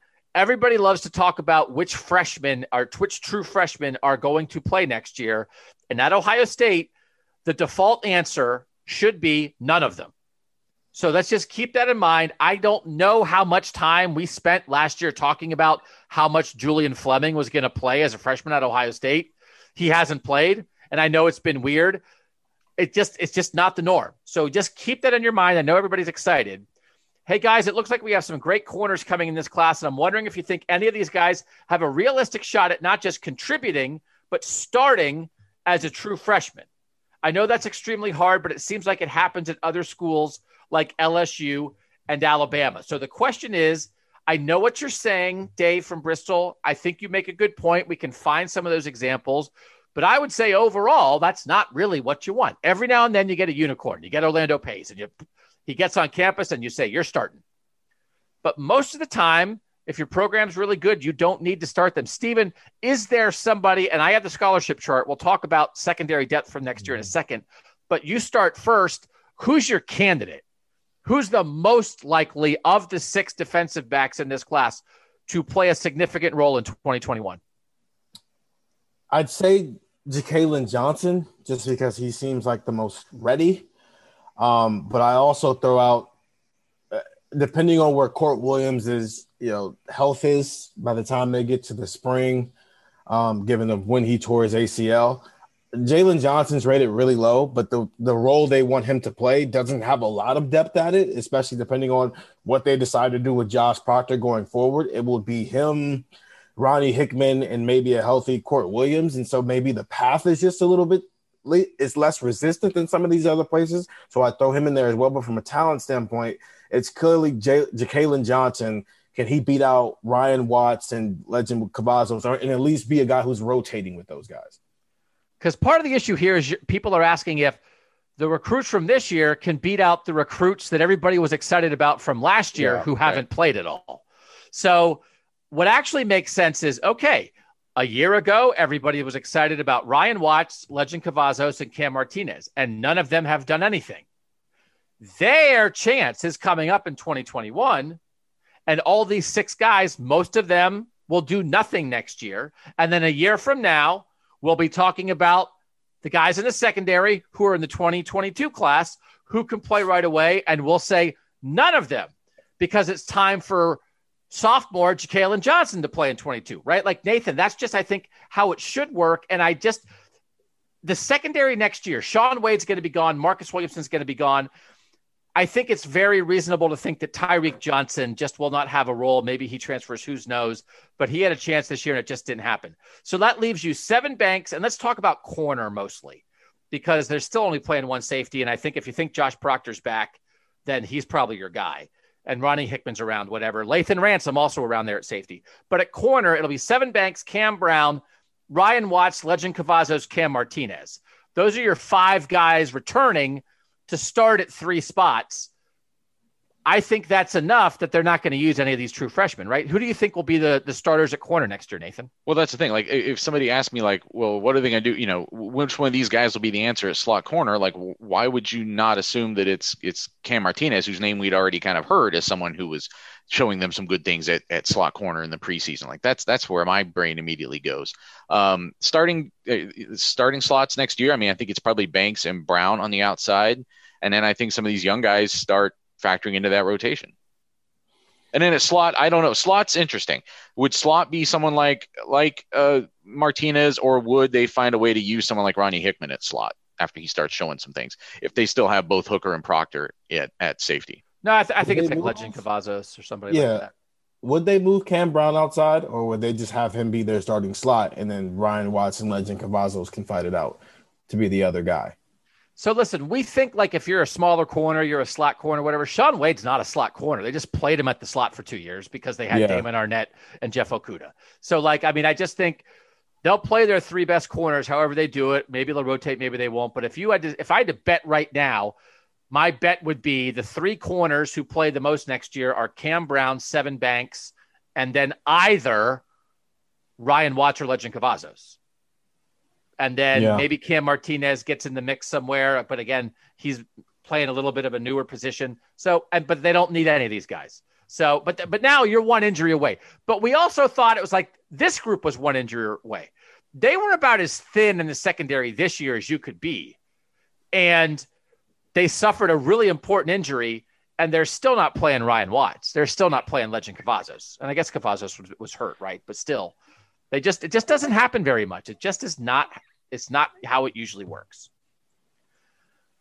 I want to talk about Alabama a little bit from the 614. After losing out on J.C. Latham, has Ohio State completely lost Tressel's Florida pipeline to Alabama? that Tressel had a Florida pipeline, but Urban Meyer had a Florida pipeline too. Also, Alabama has the top recruit in Michigan, and he worries about Alabama coming into the Midwest. So Alabama is specific and rare, I think, in the Midwest. We've seen it at times, right? Sometimes it works. We wrote a bunch of stuff at Cleveland.com several years ago when they were up here visiting Glenville and talking to Marshawn Lattimore. I don't think Alabama's coming full time because all the smart schools do what Ohio State does. You target areas of weakness. So Alabama went and pulled a kid out of Michigan. Guess what Michigan is right now? Weak. Because not only is Jim Harbaugh not getting it done in recruiting, but they had a transition at Michigan State. And then Ohio State, maybe Kerry Combs had all those Detroit relationships. He's getting back to it. Maybe Ohio State's not quite as dynamic in Michigan right now as they used to be. So Alabama saw a moment. But, Steven, I'm not expecting Nick Saban to be camping out in the Midwest because Ohio State still rules the Midwest, and Nick Saban's going to get better bang for his buck in the South. Yeah, he came up here and got the number 19 player in the country, a 5-star guy in Damon Payne. And then he went and got Devonta Smith from Ohio State's class because Devonta Smith's cousin is Sean Alexander.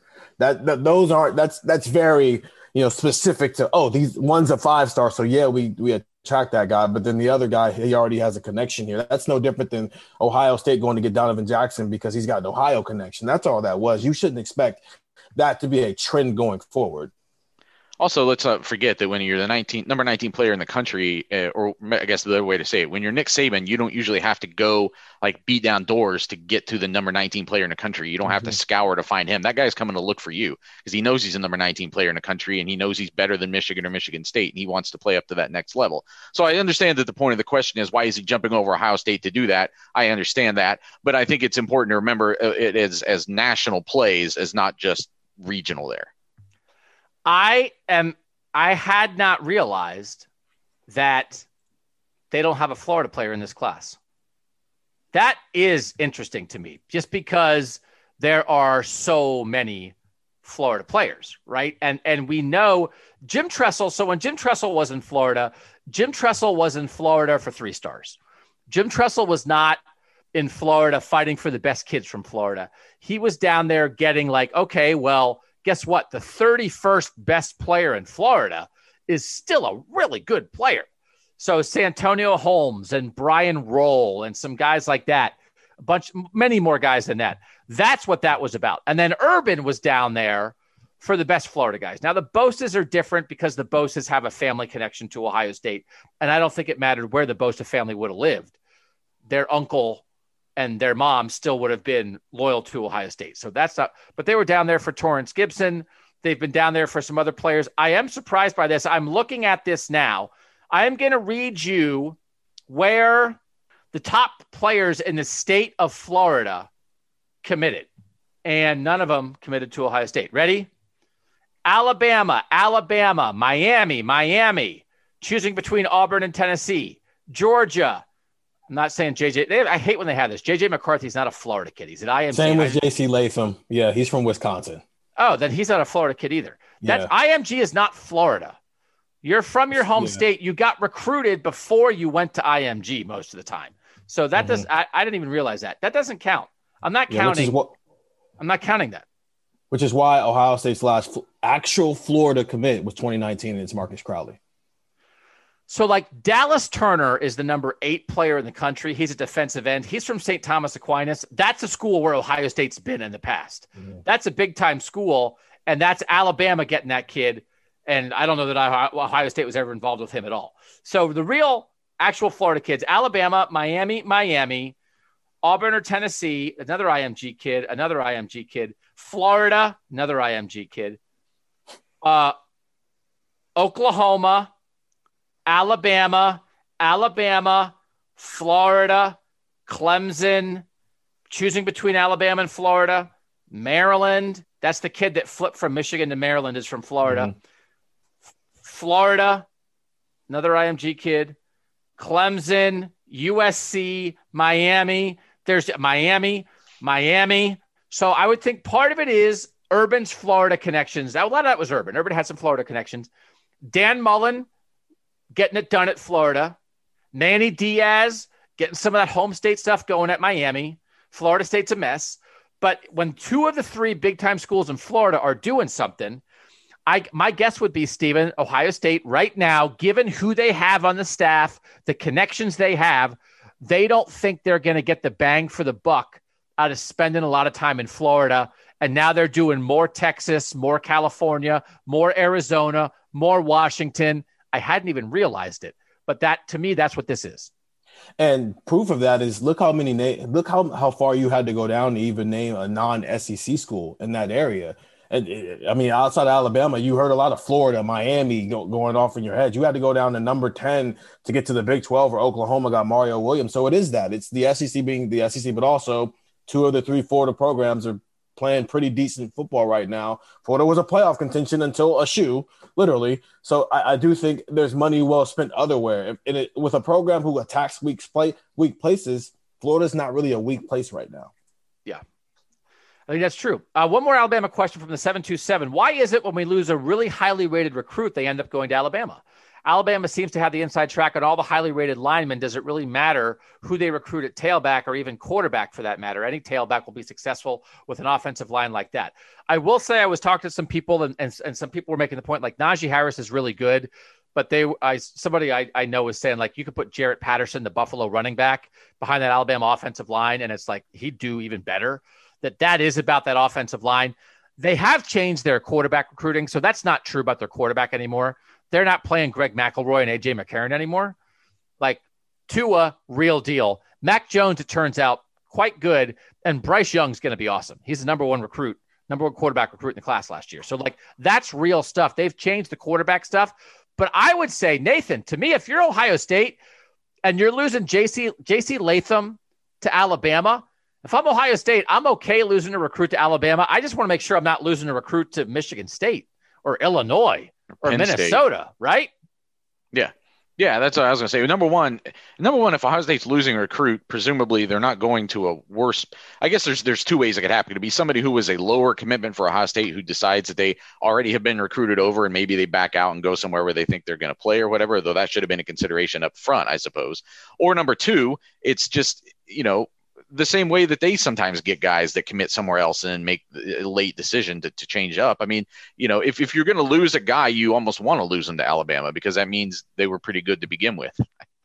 Because you were right. You were right about how good they were. And you're right that it's better to lose them to a team that you might possibly play in the semifinals or the finals or the national championship, as opposed to a guy you're going to have to see once a year for the next 4 years. That's the company you're in. You're comparing yourself to Alabama and Clemson, which means sometimes you're going to lose recruits to them and sometimes they're going to lose recruits to you. But yeah, Alabama's offensive line recruiting, the number 1 offensive tackle in J.C. Latham, the number 2 offensive tackle in Tommy Brockemeyer, and his twin James Brockemeyer is the number 1 center, and then Terrence Ferguson, the number 2 guard in the class behind Donovan Jackson. So yeah, they did a pretty solid. While Ohio State probably failed at offensive line recruiting in this class, Alabama took care of business. If I were a coach, I would only recruit twins. It's half the work. I mean, why? It's like, I made 10 recruiting trips and I got 20 players. We're good. It's like, hey, coach, I'm the number 3 player in the country. It's like, do you have a twin? I don't. We're out. That would be my strategy. I think it's selfish that one's not a guard, though. It's selfish that they're not playing right next to each other. Well, maybe they fight. Maybe their parents wanted to separate them because they fight at home. Don't play next to put a guard. Yeah, put a guard in between them. Yeah, literally and figuratively speaking. Quick question from the 858, who is sort of refuting what I said previously about Michigan. I will ask my questions separately in separate texts. This is an Ohio State podcast, but you're never a true Buckeye fan if you don't keep a close eye on Michigan. Do you think that Michigan's class is a bit underrated? Given the circumstances, it's strange to see at this point. They just landed Donovan Edwards, as we said, and they're about to have 4 or 5 top 100 guys. Couple points here. The heavy star power seems to be mostly on the offensive side of the ball, which would be interesting. Like if they start scoring with Ohio State, that would be an issue. Maybe that's an indication that they are keeping Josh Gaddis and Harbaugh, but getting rid of Don Brown. I'm not sure, but it's interesting to see. A lot of heat on Don Brown right now. Ryan Day ruined Don Brown's career. Don Brown coming into it's like what the 2006 national championship game was for the Big Ten, the 2018 Ohio State Michigan game was for Don Brown.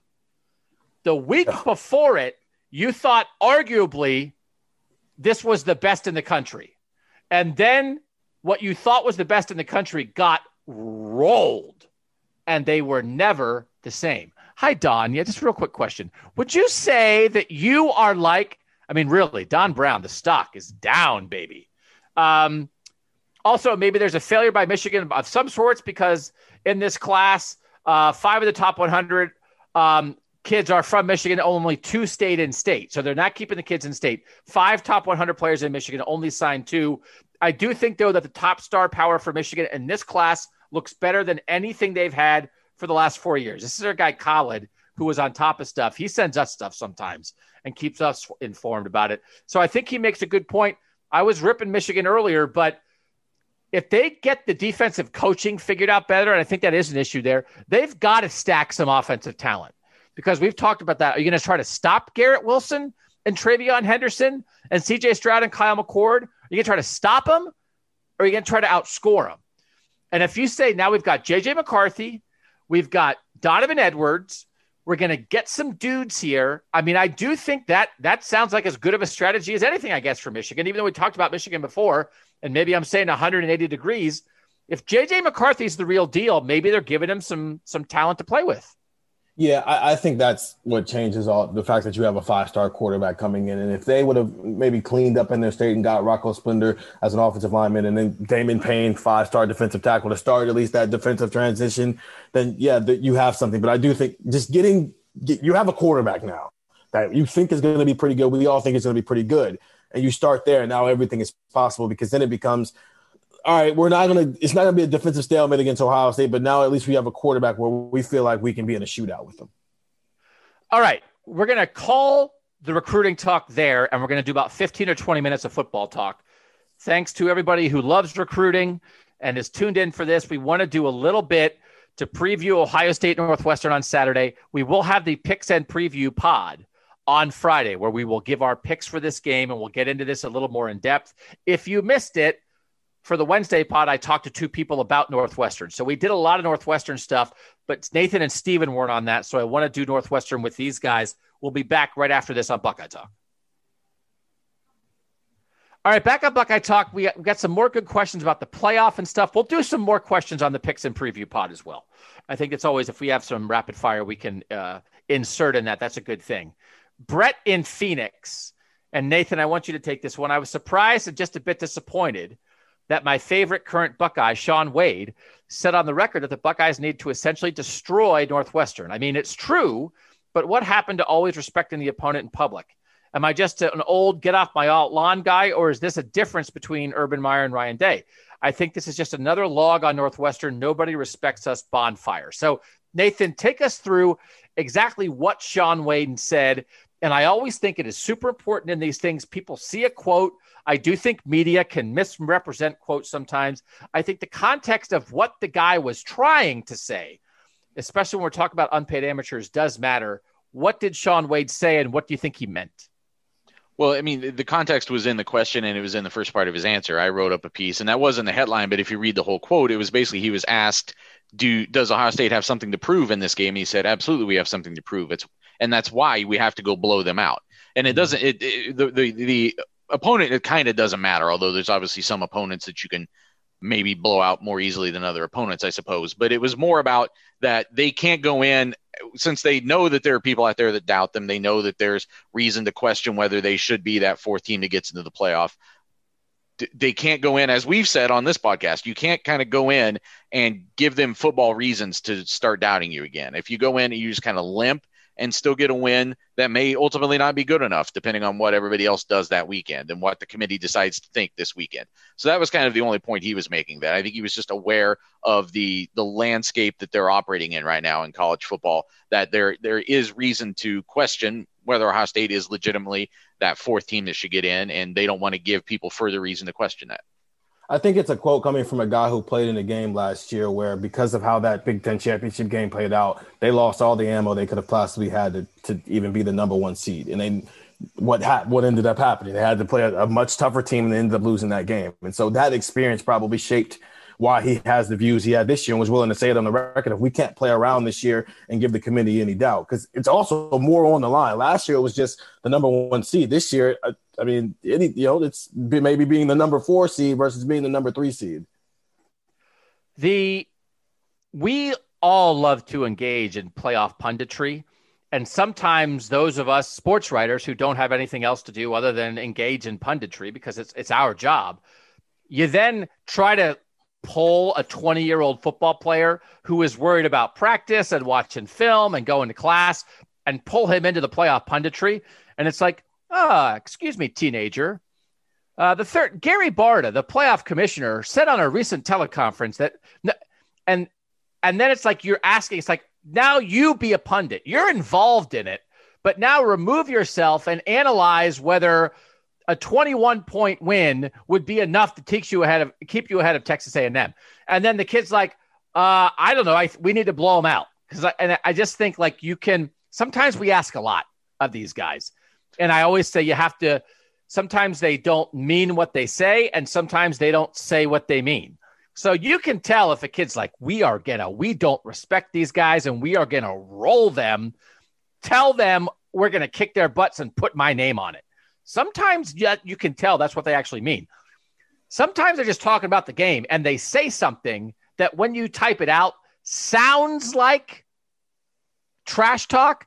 And it's just them trying to talk about the game with a bunch of sports writers. I always try to differentiate between that. And it sounds like, Nathan, from what you're describing, he's just talking about the game. He's just talking about we need to prove something. We want to show people how good we are. And he wasn't saying we need to blow out Northwestern. He was saying we need to blow out opponent X that we are playing in the championship game. It's not a personal shot at the Wildcats. No, and I thought it was a more like nuanced and mature answer in some ways than a lot of people are giving, although they were getting a lot of bad questions. There were a lot of people who were like, hey, do you think if you guys should go to the playoff if you're 6-0? Like anybody's going to say no. What? Like you weren't going to get you weren't really going to get a constructive answer out of that. But I thought the answer that he gave, I thought both the question and then the answer he gave to it had the correct nuance. Bad questions on the Ohio State beat? My goodness, I'm shocked. There are good ones too. I've asked bad ones. I'm not without sin. I shouldn't cast the first stone. But you do. I always say it's hard. We put these kids on the spot sometime. And sometimes they should just say pass. I would say and sometimes pass. They do. A lot of them were giving the answer, and he kind of did too to an earlier question, being like, I'm not on the committee. What do you want me to tell you? Like, I'm just going to go play football. But in that specific, I thought that was a specific way to kind of frame that. Like, do you guys feel there's still like you guys have to do something in this game? It's not just win. And he said yes. That was the way he said yes. It's all a game of telephone because Shaun Wade didn't do anything wrong, and Brett in Phoenix didn't do anything wrong. Right. But Brett in Phoenix, because of the telephone game, is interpreting what Shaun Wade said in a way that Shaun Wade didn't actually mean it. And we're the string. What are we? They're the coffee cans. Are we the coffee cans? No, we're the whisper and they're the ears. It's our fault. It's our fault. Stupid media. From the 908, why does Northwestern's defense with 2- and 3-star players look better than our 4- and 5-star defense? So here's a couple things. The more I look at the Northwestern defense, the more legit I think it is. Their 3 linebackers are all old. They just have played a million snaps. The 3 starting linebackers on Saturday are the same starting linebackers from the championship game 2 years ago. It's the same guys. They all have more than 200 career tackles, and you just watch them. They're in the right spot in pass coverage. They're in the right spot filling the gaps on runs. I just think they're pretty darn good. They actually are very similar to Ohio State's linebackers, actually. I don't think there's a significant difference in those 2 units, really. And Ohio State's linebackers are pretty good. And like before this year, we might have said, how good are Ohio State's linebackers really? And now I think we would say Pete Werner, Tuff Borland, and Baron Browning are 3 very good football players. Are any of them Ryan Shazier? No, none of them are Ryan Shazier. They are all very good veteran football players who do the right thing on almost every snap. And that's what these guys are. Their secondary is also very good. So whatever the star rating is, the 2 guys in their secondary, they had 2 guys in their secondary named first team All Big Ten. And it's not a joke. Greg Newsome at corner is really good. And Brandon Joseph at safety is really good. They're playmakers. They're guys. They're good players. They would both start for Ohio State. Joseph had 5 picks, was the Big Ten Freshman of the Year. I mean, that's 5 picks in 7 games, right? So, that alone says a lot. I know that you can't like bank on turnovers and they can be a little bit fluky, but not that many, not that fluky. I watched them all. 3 of them were on tips, but he's in the right place. 1, he stepped right in front of a pass over the middle of the tight end, made a great play, and 1's an interception in the end zone is a really good play. And Newsome is just a legit guy. If Brandon Joseph was at Ohio State, he'd be their starting deep safety. If Greg Newsome was at Ohio State, he'd be the starting outside corner opposite Shaun Wade. I don't know what to tell you. So their back 7 is really good. I was texting with Landis. Landis thinks that you have to get after Justin Fields to do something, and that in the past, maybe we've seen defenses with good back 7s, but if you don't have a pass rush against Ohio State, it doesn't matter. I'm very curious about the idea of, can they drop 7 in coverage? The linebackers are in the right spot. They have some guys who can cover, and they can just make it hard on Justin Fields a little bit. I'm curious about it. I really have quite a decent amount of respect for this Ohio State defense because it's clearly well coached, but they have some players. That Gallagher linebacker guy, that guy's a player. That guy's a dude. Greg Newsome's a dude. This is not just they have an undersized defensive tackle that we talked about on the Wednesday pod who's a guy. So I don't know. And you guys were all busy with other things, which is why I dug in a little bit more on Northwestern this week. I don't know. I don't know what you guys, if you don't have great Northwestern opinions, Steven, you've been doing recruiting stuff. Nathan, You've been dealing with the playoff and the team stuff. I think they're pretty good. Do you guys have anything to add to that, or we should save it for the Friday pod? I'd save it for the Friday pod. I watched a little bit last night. They looked pretty good, but not enough that I'm going to say something on the record here. I think I'll save my comments for. Yeah. I have dig into it a little bit more. I haven't researched it enough yet either, and they would probably work better for Friday. I just will say though that the fact that this is what I thought for a long time, that Pat Fitzgerald was underrated. His defensive coordinator has been with him a long time, and he's actually on his way out. He's retiring. This is kind of their last stand, maybe in some ways. Because Pat Fitzgerald's a guy who we've talked about. Maybe he'll be at Northwestern for 30 years, and maybe he'll be like the next Bears coach or whatever. So I don't know. I think it's shaping up to be an intriguing game. And every time as every day goes by, like my expectation for how many points Ohio State might score, I think they'll still win, but it's coming down. So this is the last question. We got it from multiple people. This type of question. We got it from the 313. We got it from the 419. We got it from the 330. And we appreciate all of it. And all the questions basically are, what can we tell from what Ohio State does against Northwestern that would inform us about what they might do against Alabama or Clemson? Like, what are you looking for from the 330? What do you think we should watch for on Saturday that would give us feedback on our chances against Alabama or Clemson? From the 419, what would you want to see from the Buckeyes on both sides of the ball to demonstrate that they have the ability to compete or win a playoff game? And from the 313, if we don't blow Northwestern off the field, then do we really think we have a chance versus Alabama or Clemson realistically? So my take is, you're not going to get a look from Northwestern's offense that tells you anything. I do not think you are going to learn very much about Ohio State defense, because what Peyton Ramsey and that offense is going to do is nothing like what Trevor Lawrence and Clemson or Mac Jones and Devontae Smith and Najee Harris are going to do. So I think all that you would learn is what you learn about the Ohio State offense. And so I think what you can learn is, if Northwestern does maybe make it a little bit more difficult to pass, what's the next move for Ohio State? What would that be against any defense?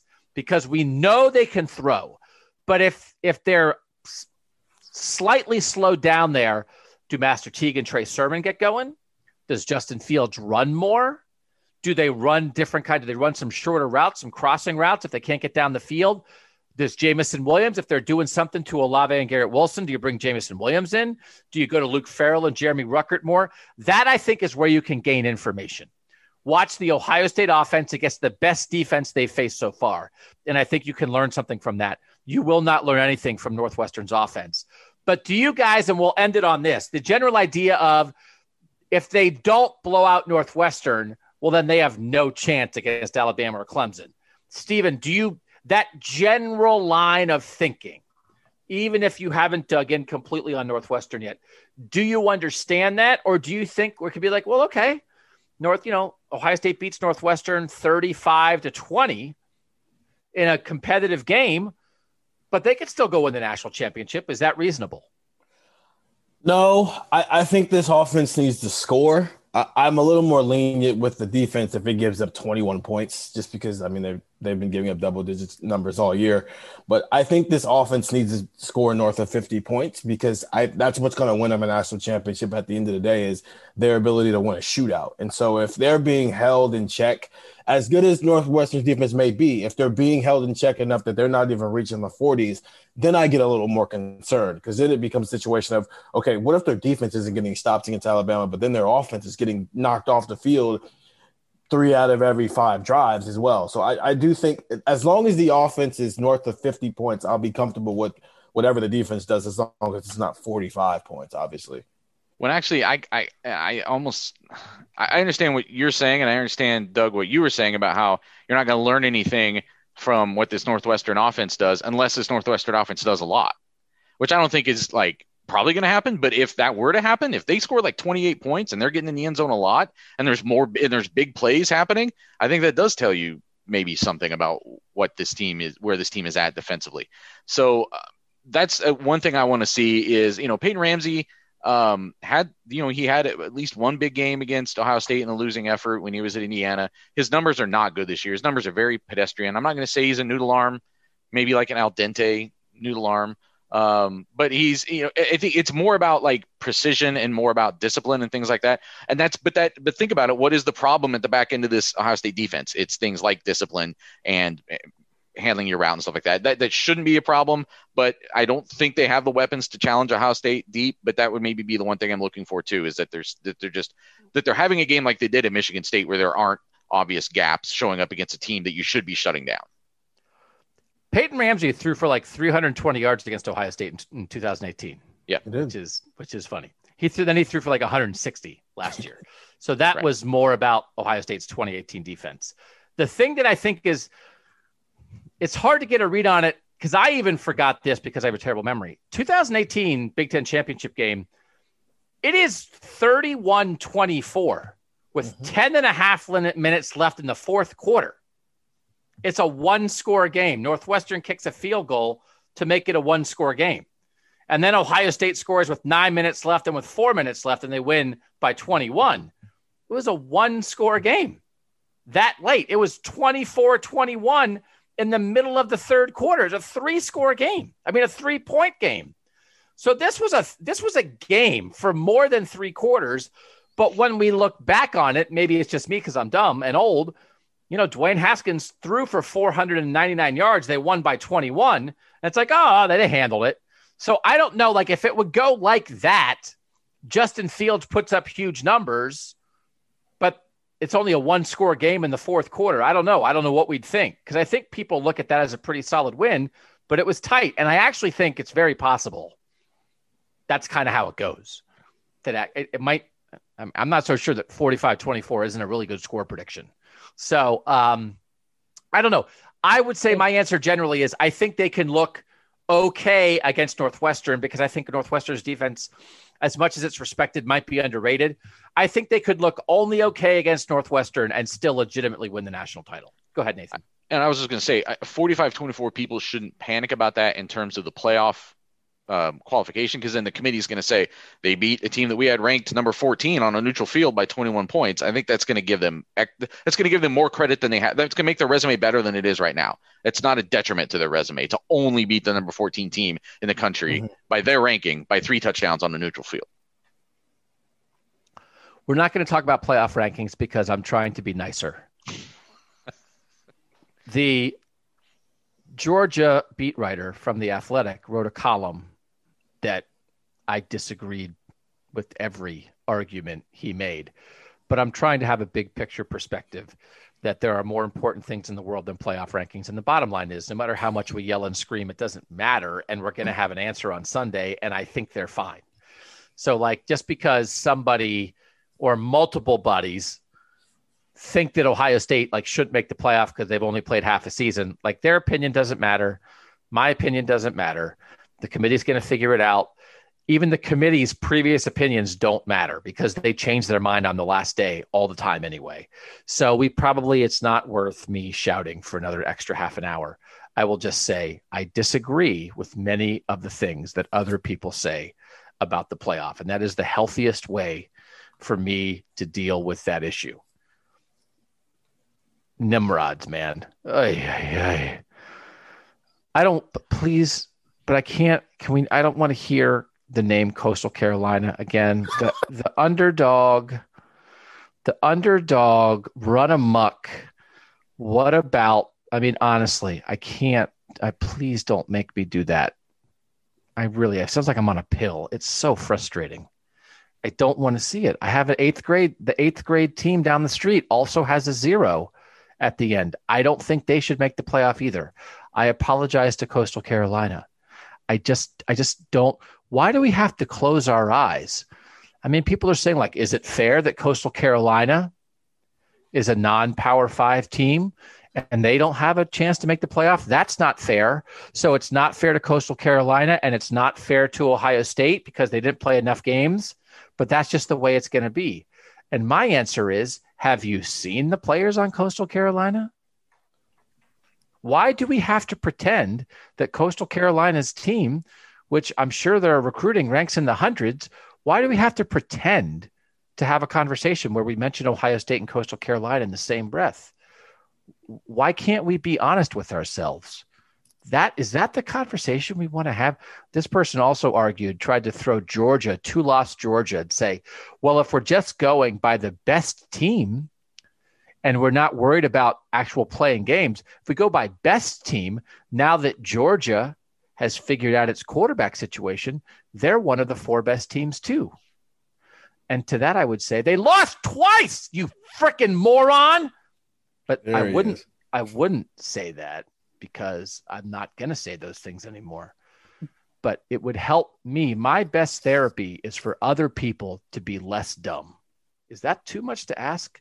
Can you have 5% logic in your argument so that I don't have to get angry? Thank you. Nathan or Steven, anything you guys want to add? I feel like this is bad news for New Jersey and Rutgers because I don't know that you can be nice to more than one entity at once you want to rip. And I was trying to tee you up to maybe just go after the playoff guys so that the Scarlet Knights can still just bask in your warm glow. You do have to pick one, but I agree with you. Why are we so fixated on watching somebody get massacred on national television in front of millions of people? It's just not that doesn't make for interesting TV for anybody. When we know I'm not sure. But I'm not sure the argument that the semifinal games would be bad is necessarily the argument because there's a lot of years where the semifinal games are already bad. They are, but it's one thing for it to be bad. It's like, man, they whooped on them. But it's another thing to go into it knowing this is exactly how it's going to go, and then it goes the exact way you thought it was going to go. Like LSU Oklahoma last year? Yeah, and we didn't have a choice there. It's just you had to throw a 4th team in there. But to purposely think that you need to put Coastal Carolina and Cincinnati in this conversation, it just doesn't make any sense. You don't think last year's Oklahoma team would have rolled Coastal Carolina, though? I think 100%. Jalen Hurts would have – listen, Jalen Hurts would have probably been able to play himself into the first round if he'd have played Coastal Carolina just because the stats would have been ridiculous. It also makes me feel good that Carson Wentz got benched. So I'm trying to accept the things in my life that I'm enjoying. So congratulations to Jalen Hurts from taking that job from the most overrated quarterback in the league. He stinks. I yelled Carson Wentz sucks like 9 times on a Browns podcast earlier this year. I need help. All right. Friday pod. I guess we're doing the live Thursday night with the Zoomers, right? We're back to that. We haven't done one in a while. Yeah, sure. When do you guys are going to the game, right? Mm-hmm. Correct. When are you guys leaving? Friday morning? Yeah, Friday sometime. Yeah, Friday. So you're okay Thursday night. You're not leaving Thursday night because usually there's a coaches news conference on Friday. Happening this year, so it's not worth going any earlier than maybe like noon on Friday. Can I also ask? This seems like a Baird question. Why did they move it? Why is it at noon? I don't know the answer to that. Why did they move it from 8? I don't know for sure why they did either. They did a couple weeks ago, but I don't know what it was. I don't know what necessarily precipitated it. I believe that announcement happened on the day that I wasn't quote unquote working, so I didn't follow the story as closely as I should have. So I don't know the reason why they moved it. But it happened. Interestingly, it happened at a time where Ohio State had just had a cancellation. Maybe maybe Fox was trying to protect itself if Ohio State ended up not being in that game. Yeah, it's interesting because it's just a little weird. That actually, given what the schedule was, that would make sense because in the I think what the primetime game was at that time when everybody was playing was still a pretty, I mean, right now, Maryland against Northwestern, which is what you almost had for this game because Indiana can't play and Ohio State wouldn't have been eligible. That game does not belong in primetime. Although I did double check this because I almost texted that the other day. If they had not changed the rule and Ohio State could not play in the Big Ten championship and Indiana was going to the Big Ten championship game and this had happened and Indiana had a COVID issue, they would have canceled it. They are not a replacement league. Some of the leagues are replacement leagues, like Washington can't play in the Pac-12 championship game, so Oregon's going to play in it instead. They are not canceling it. The Big Ten decision had been, if one of the two teams can't play it, we're not doing it.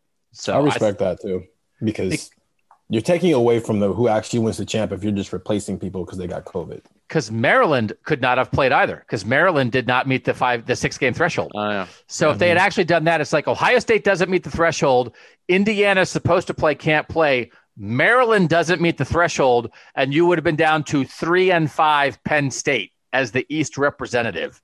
And if they win, you're actually going to call them the Big Ten champion? Yeah. So that's the point, is they weren't ever going to do that. But I was wondering that too, because again, Maryland, it wouldn't have been Maryland because they've only played 5. That's right. All right. That's the pod. We'll see you Zoomers, you texters. If you want to be part of the Zoom on Thursday night, it's for texters only, 614-350-3315. Drop a review at Apple Podcasts. Read cleveland.com/OSU. We will see you on the Friday pod. For Nathan and Steven, I'm Doug. And that was Buckeye Talk.